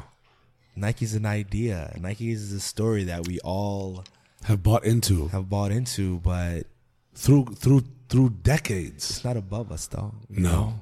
It's really just a story that we've supported. You know, a story that would be really nothing without that we're us. attached to. Yeah, and that's what all brands are. That's what all brands are. You know? But my mom, her saying that was just like, man, how were you fresh in? Like, was this time? Man, I wasn't even my first day. No, it was my first day actually on my way there. Actually, you got in. She was like, "I'm so proud of you, but also keep your eye on a prize, on the real one." You know. Wow. And she, you know, I had always thought my mom just wanted stability for me. You know. And her telling me that, and I thought that she really didn't care about me, it being something that I was designed for, you know, because the pursuit of literal happiness. Yeah, because part of it was all in my head. Mm-hmm. She never really said that, but I know that she cares about her son. You know, those times when, you know, those times in college when you're like, "Yo, I need some bread." You know, or like, you know, or even after college where it's like, "Yo, moms, I need some help," you know, that conversation and, you know, my mom like wanting it to be as comfortable for me to ask for help. Such a fucking beautiful feeling, bro. Man, you know, for me. That's liberating. For her to say, "Love, it's done. Look at your account. It's done. Whatever you need, baby," you know? Mm-hmm. Turn on your heater. Yeah. But log into your Gmail. You'll see the notification, and you'll be online again. Absolutely, yeah, exactly. Like literally, like, you know, working miracles like that, man. And you know, we got to be in those moments too, man. You know, that's a part of our story that we might not embrace, but it's a real part of our success too. Because, see, do you see that? The life buttons. The city's moving. The city is moving, but like it's happening. I'm just gonna let it rock. Y'all hear this? This ain't a joke. Low key, yo, high key. Shit, high key. Super high. My key. falsetto is high. Straight up. Yeah. Exactly. That was it. Somebody's glass just cracked. Got the Mariah Carey falsetto, high key. But yeah, man, and like, you know, that lets you know that you're not alone. And all humans, we need community. We're built on, community is a huge part of what it is to have quality of life, really. Absolutely. So, my mom letting me know that, letting me know I'm not alone, when I need someone, that even now gives me the courage to go at things, knowing I'll always be able to talk to mom. Straight up. That's part of me really, really knowing I don't lose, I learn, because, even though, the help isn't about financial anymore, it's still, valuable. Mm-hmm. Absolutely. What was the moment where you broke off and set out towards community? Man, really, New York was a huge part of that because, my whole, my circle there's such brilliant minds, man. But I got a chance to know them as just people, and admire them as brilliant minds now, when I'm getting the chance to see their work and witness their abilities. When I moved to LA, I would run into people, sitting from a conversation earlier, that all they would ask was like, what do you do? Yeah. Yeah. What do you do? Second question. And this is when I worked at Nike, and I would answer those questions, and then I would see their face like, Nike. Yeah. Oh. Wow. You're important. Yeah. Now I'm interested in talking to you. And then, wow, you really helped me validate that one, buddy. Yeah, exactly. Yeah, exactly. Thumbs up and shit, right? And, hey, girl, this is the guy that works at Nike. Come here. He's kind of cute, right? Exactly. You know what I'm saying? To where I got motherfuckers get super sexy out of nowhere. And they already had it in them, but it's just like, ooh. It made me so turned off. Uncomfortable? And I felt that happen over and over again, more frequently by far than I had ever felt it while in New York. Wow. No one really asked me what I did in New York. They just, wanted to know who I was. Yeah. We just maybe talked about our day, like, man, I have mad meetings, man. But but no one would ask, like, what do you do? We're like, oh, word, yeah, man, me too, bro. Crazy, I love how cats try to get creative with saying, what do you do? Like, I've heard that, like, yeah, what's your thing around here? Right. And I'm like, what the fuck did you just say to me? When people ask me now, I always challenge them to ask a better question. Straight up. I suggest that they ask, what do you lose track of time doing now? Shout out to my mom, And you'll see cats stutter step. Yeah. That's a Because that's who you really are, Yeah. Like, do I want to know who you are? Do I want to know how I can use you? Yeah. You know what I mean? And what you are. Yeah. Like, and I feel like that's really what it is when they ask you what you do. It's like, how can I use you? Who Yes. do you know? Who? That's how can exactly what favor can I ask you for in the future? Yeah. And when no one what asks world can I place you in to bookmark that? It actually would be an interesting test to like an interesting social experiment if you just never asked what anyone did ever. Yeah. And just like you'd have to find out. I don't ask what people do. Yeah. No, but it would just be interesting. I don't ask what people do. If you meet new I don't people, give a shit. You'll find out who people are, and then what they do comes out. Yeah, and really, because it's I not don't know, vice versa. That's also thirsty to me too. Hell yeah. You know what I mean? I had to dabble last night around the "what do you do" question, and I was just like, I live life, because if you're going to ask that question, living life is very formidable to what I do. Well, but the people, it's a basic ass question. But the people that are asking, like, if you're on, you're not searching for what people do. You know, if you're on, you're like, "What's up, brother? It's good to meet you." Yeah. You know what I mean? Who are you? Yeah. How's your day been? Absolutely. And also, what you do doesn't define you. It could it could actually be the polar opposite of who you really are. Yeah. You may just be like an insane beast. Yeah. Of who you are. Yeah. But you may just be like, an accountant in a cubicle. Absolutely. Shout out to accountants, though. I love you. Accountants are really fresh too, man. But Ari's looking for the motherfucker to lose his time and crunching those numbers. I feel you. Straight up. But it's like, where you at? but it just it doesn't do have to. account. You know, I think, and we were talking about this earlier. It just doesn't have to define what you do. Doesn't have to define who you are. Yeah. You know? But I mean, that's a confidence that we haven't been really taught to have. You know, so many people associate value with what they do. The Nike thing, man, there are people that get Nike tattooed on them. You know what I mean?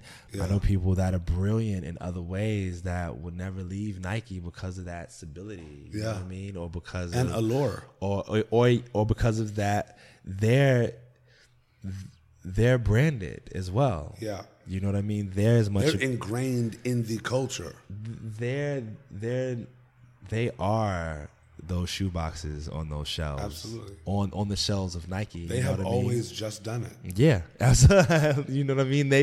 They've you know, the same way that we, you know, pay for apparel and shoes, you know, Nike pays for them. You know what I mean? That's their salary, you know, and you know, but is it on your own terms? Yeah. You know, I know people that are really miserable like this, at Nike. You got a cat like Kanye, right? Who has Donda and is going in all these ventures.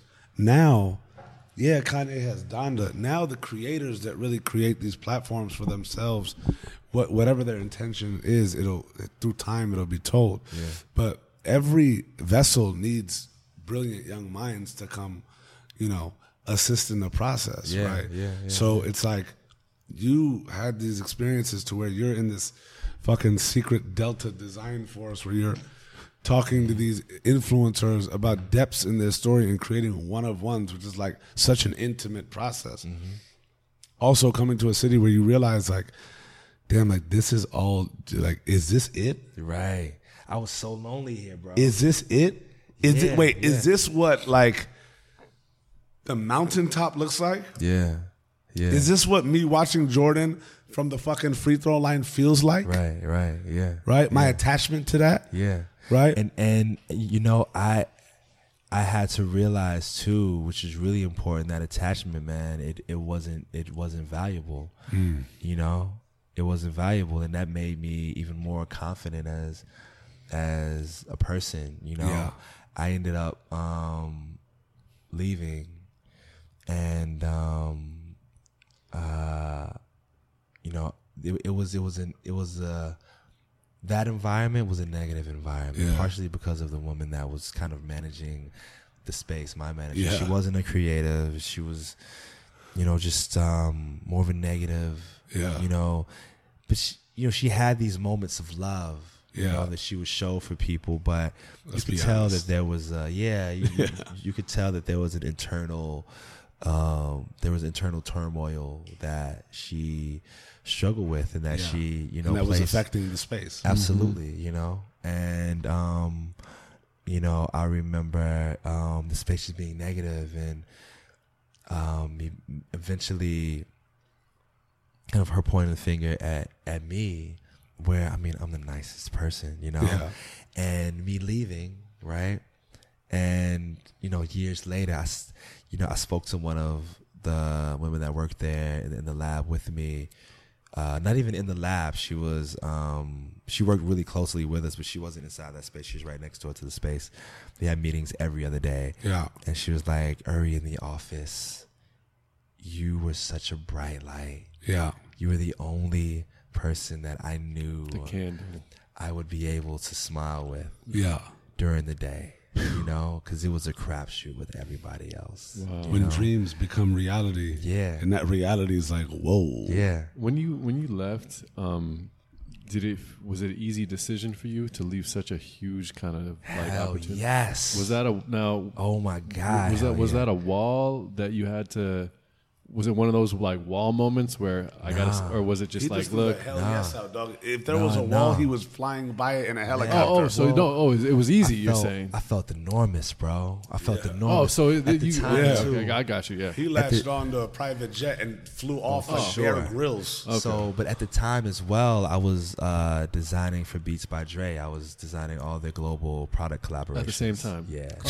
Fucking lit. Okay, so you didn't really need to. Yeah, I didn't need Nike really, you know. And Beats made me feel so valuable that I was like, what the fuck? Okay. Yeah. Man, watch me turn up over here. Yeah. Ended up leaving Beats, You jump on the jet. straight up, because He was on a one-handed fucking fork glide. straight up, Yeah. nothing. It's Is this the nothing. wall Donald built? I'm jumping over. I'm not even I got Latino. you. Yeah. Bro, literally, you know, I'd be in Nike Design Lab, finish a product, work right on Beats. you know, a Beats and Versace. Okay. So yeah. So you did. Yeah. Same, Lit. yeah, same, like lit. Awesome. Yo, Yeah. so, but I knew my worth, man, and you And know, that started to stack it up, though. yo, so Gold stamp after diamond stamp. what also happened too with Beats, so lit, they were like, yo, I negotiated to where I didn't have to be in the office. Lit. So it was a consultancy, and they basically paid me a retainer to do whatever you know, work was required of me. Was And I- just and then I would- bestowed upon you. it was crazy to just be able to make whatever I wanted to, Yeah. you know, for Beats, and that, you know, because they had a really dope buzz at the time, Yeah. really big buzz. And I was designing stuff for LeBron James, and like, you know, something that we made personally for him, and you know, the VP of Beats filming his reaction and seeing Bron like, yo, these are fucking crazy. You know what I mean? Man, that's amazing. Seeing him look at something that I made, and like, you know, Mama, we made my it. hands made this, Literally. and seeing him be like, yo, this is Yeah. crazy, you know. You know, I had that confidence, you know. Yeah.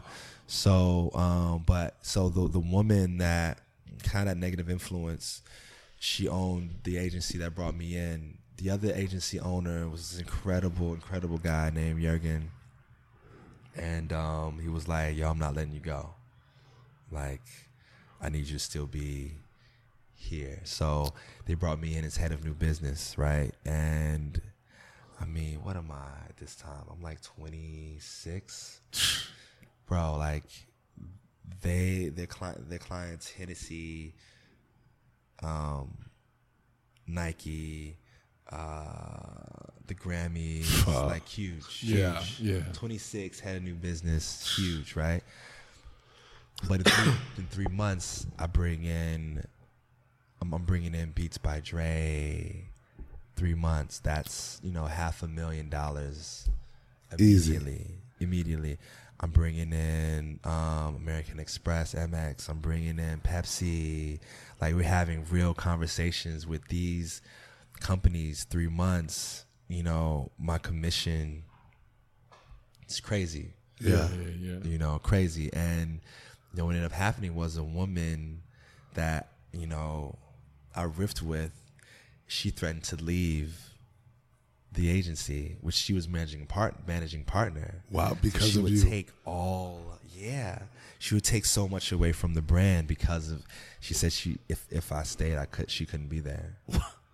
Crazy. But I was Wild. winning so much. I brought in $3 million in prospective revenue for that year and 3 months. She hadn't done that in years. Yeah. Years, you know, and you know, she felt that I was trying to grow the company too fast, and it was arrogant, and you know, but I wasn't at all. Like, I'm the what's most up? humble guy. These are all people that love. Oh, for sure. They came me in as a off person. relationships. These are friends, Yeah. giving you guys an opportunity. Yeah. And you know, so you know, with tears in his eyes, Jürgen, you know, said, "Man, I have to let you go, bro, because we won't survive if she leaves. She takes too much, you know." And I'm like, "Man, it's okay."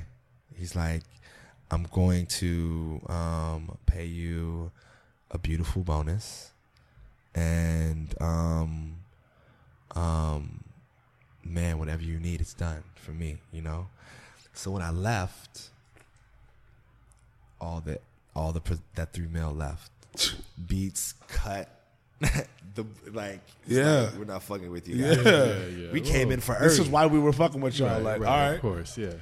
Beats cut the plug, so they lost Beats, they lost Pepsi, they lost MX as well, but continued to make really ill shit for Beats for a few years, and then Got introduced to Fox and started doing stuff with doing art direction stuff with The Simpsons. Incredible. Yeah, man, and a bunch of other like really cool. Like I started doing stuff with Microsoft, doing like really cool like. Are you independent at this point? Yeah. So you're like an independent, just like dude. I mean, now I can say no. That's lit. Which is going back. You said the most powerful word in the world. I say no a lot, man. You know, if numbers got to be right, of course, boom. That's like we can have a conversation, right? If the numbers are right, but if the opportunity, I have to get to know the person that I'm working with. Absolutely. I need them to know that I'm not working for. I don't work for anybody. I only work with people. You know. Yeah. And then you know, and then I say yes or no. You know. Straight. But right now I'm consulting with a few brands that I'm really, really happy about. Brands I grew up with. Incredible. I can't talk about one of them, but I'm not even gonna ask you. Soon I'll be able to. But yeah, huge, really, really cool. Incredible. And yeah, and now you know it's interesting, but I'm not even really. It's crazy. You know, I started when I moved here feeling like that disconnect with people. I knew there were still really dope people here. I mean, look at me. I'm sitting down with two incredible human beings. Thank you. And but how do I find you? You know? And I would go out and, you know, friends, some of my friends are really big DJs, so they'd have residencies at a One Oak or whatever, you know? And when they're in town, I'd go out, you know, treated like royalty, perfect. But, you know, that's one of one. Yeah, but you also see the whole thing of that interaction. Clubs is when people create their communities here because it's so spread out. Yeah. I met a lot of my friends side by side, yeah, just going through the world in New York, you know. But you know, here, you gotta go places to really meet people. So I, you know, long ass line getting into a club and you get in and there's nobody. Yeah, the worst. Right? Or the bouncer's a dick. Yeah, the doorman has a big ego. And then when you get in, it's like fuck. Like y'all really sweating this? You're not even having a good time. Yeah. Then you get in. Your experience is already sour. Can't do it. Then you get in, and then it's so segregated. Everybody's confined kind of to their tables. Yeah. You know, everybody's dancing around a table, kind of looking at each other. Not even really dancing, just looking cool, just like looking around. Where's the vibe at? You know, and it's corny. Very corny. Straight dog. out of a like horrible, cheesy Night at the Roxbury fucking clip that didn't make it. Absolutely, that's even cooler. Absolutely. You know, but it's it's reality that I saw in LA. While I was at Nike and when I was at Beats and these other brands and I'll be like, man, it has to be something cooler. So I started this case study called See You Soon and started DJing as well because I felt like learning the way people interact with music. Yeah. If the DJs aren't going to do it, I'm going to learn how to DJ and try and do it. Same with design, you know? Bang. Yeah.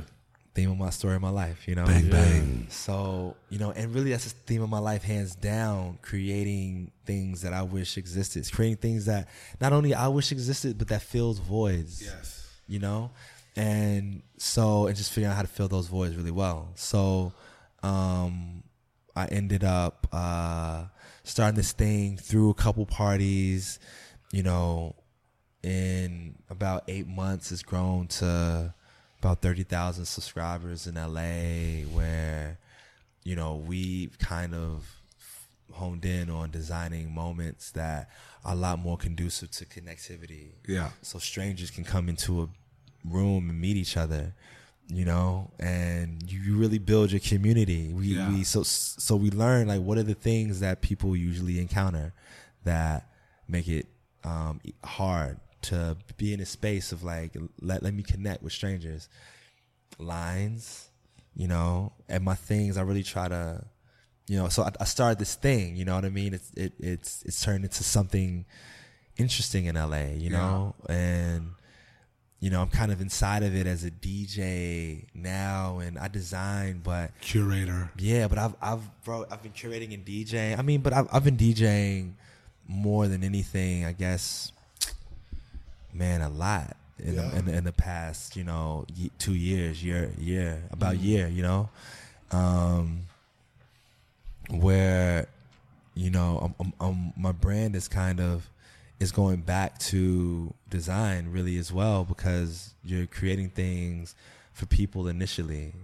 So it's not ever really about, you know, you want them to feel something when they see that ad. You want them to feel something when they pick up that shoe. You want them to feel something when they are in that room, you know? So all creativity is really, it's never about how it looks. It's never about how it sounds. It's really all about how it feels, you know? Yeah. And that's going back to like even the Montgomery, Alabama party that, you know, to the Lofts, and even like, you know, giving those people something to experience. Yeah. You know, it's all connected. It seems like that's feel been something, be attached to a moment. Yeah, that's how those units like got bought, you know what I'm saying? Filled up. Absolutely. Because they attach the space to a moment. Yeah. As opposed to just the space in an area. And to a feeling too, man. You know, you think you, like, now I create things that make people look cool when they share it.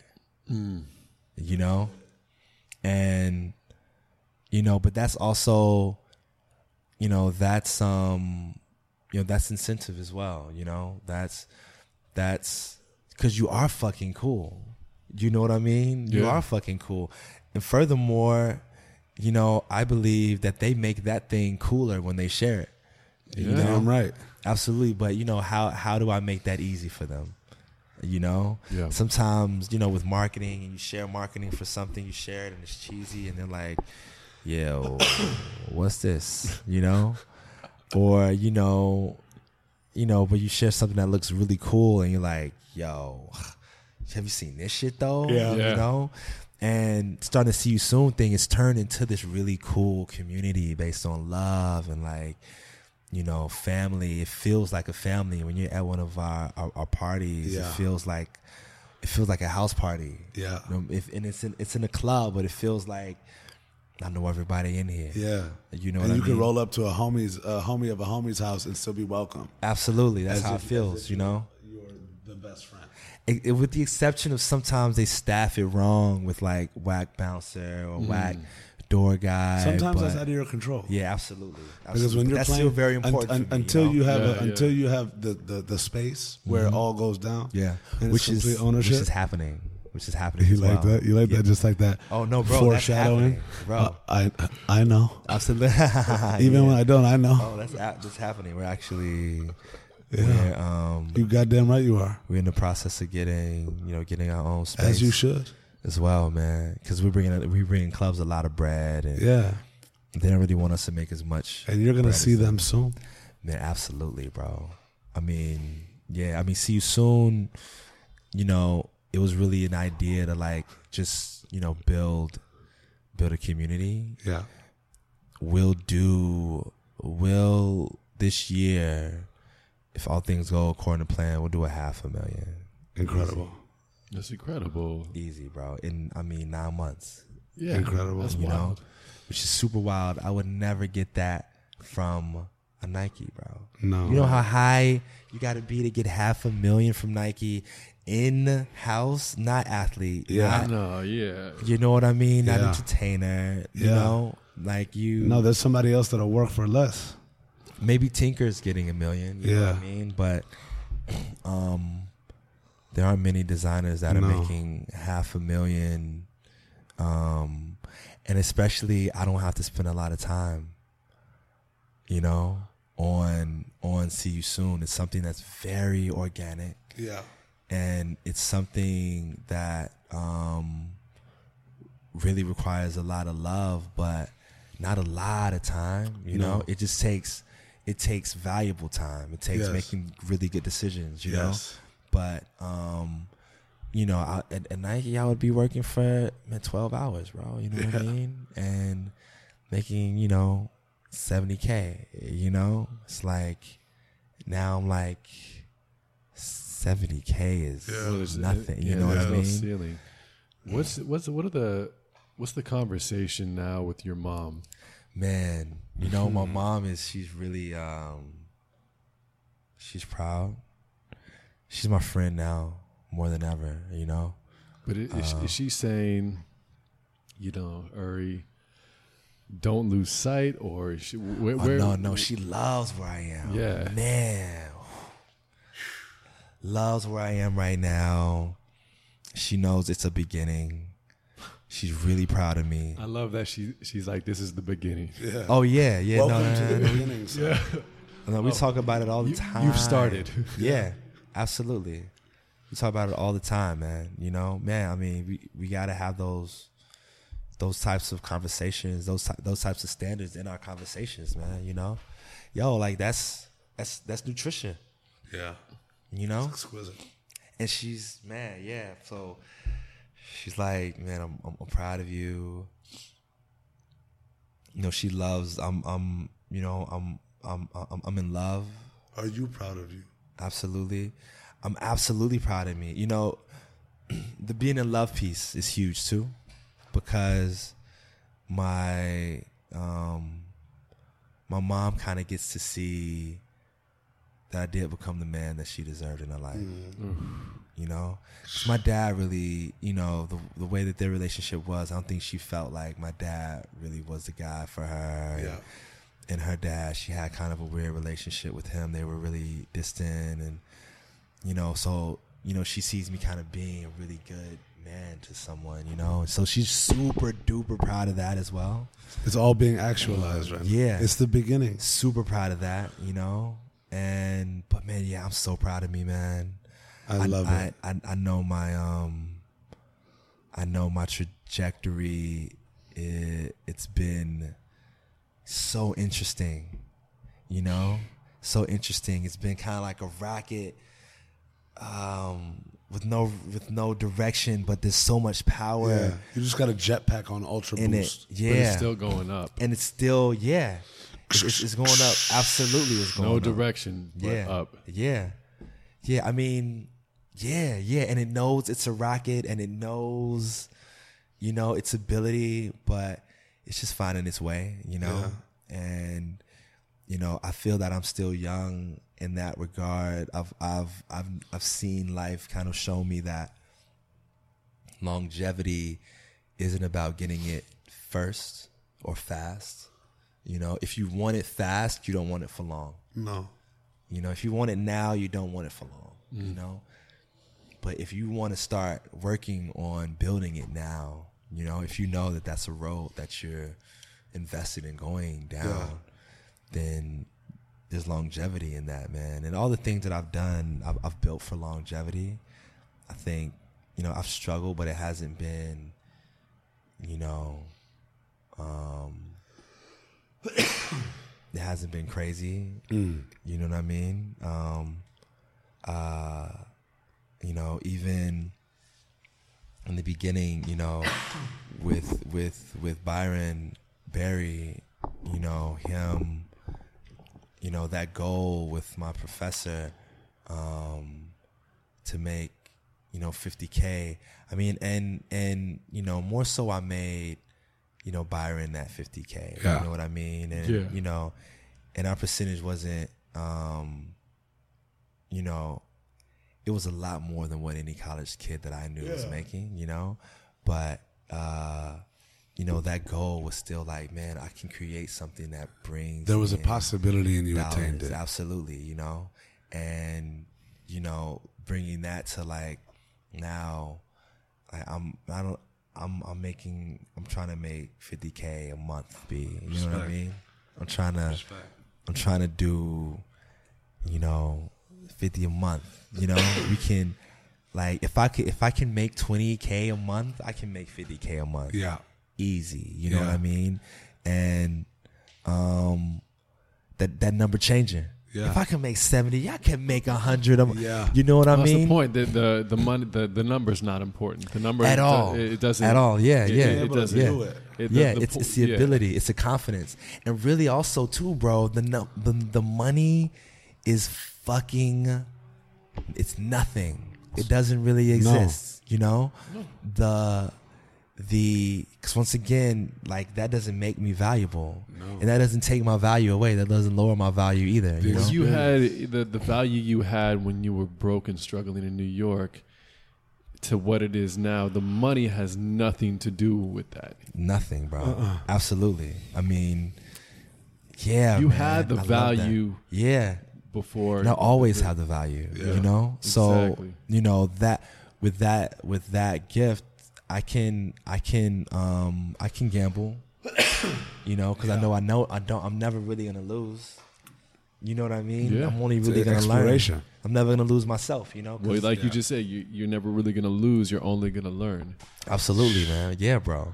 So I mean, you know, now, you know, I think more about the ideas. Like, is the idea something that's bringing people value? I study Apple. I study Einstein a lot. I study a lot of, you know, really, really good writers and entrepreneurs and thinkers that cared about humanity. Yeah. And that gambled heavy. You know what I mean? On You themselves. have to if you want to change shit. Yeah, they gambled on themselves. You know what I mean? And shit. You know, I think that's where my story is now. You know, it's like, man, the biggest gamble is on your dreams, bro. Yeah. You know? And very few are equipped to go down that path. Very few. We all have the chips, but a lot of us aren't willing to give them up. There's instinct. To put them on the table. You know what I mean? A lot of us aren't, man. Yeah. And you know, if there's a theme to my story, to my legacy, hopefully it is, you know, that I invest my time and my efforts in ideas, you know, that are bigger than me, you know.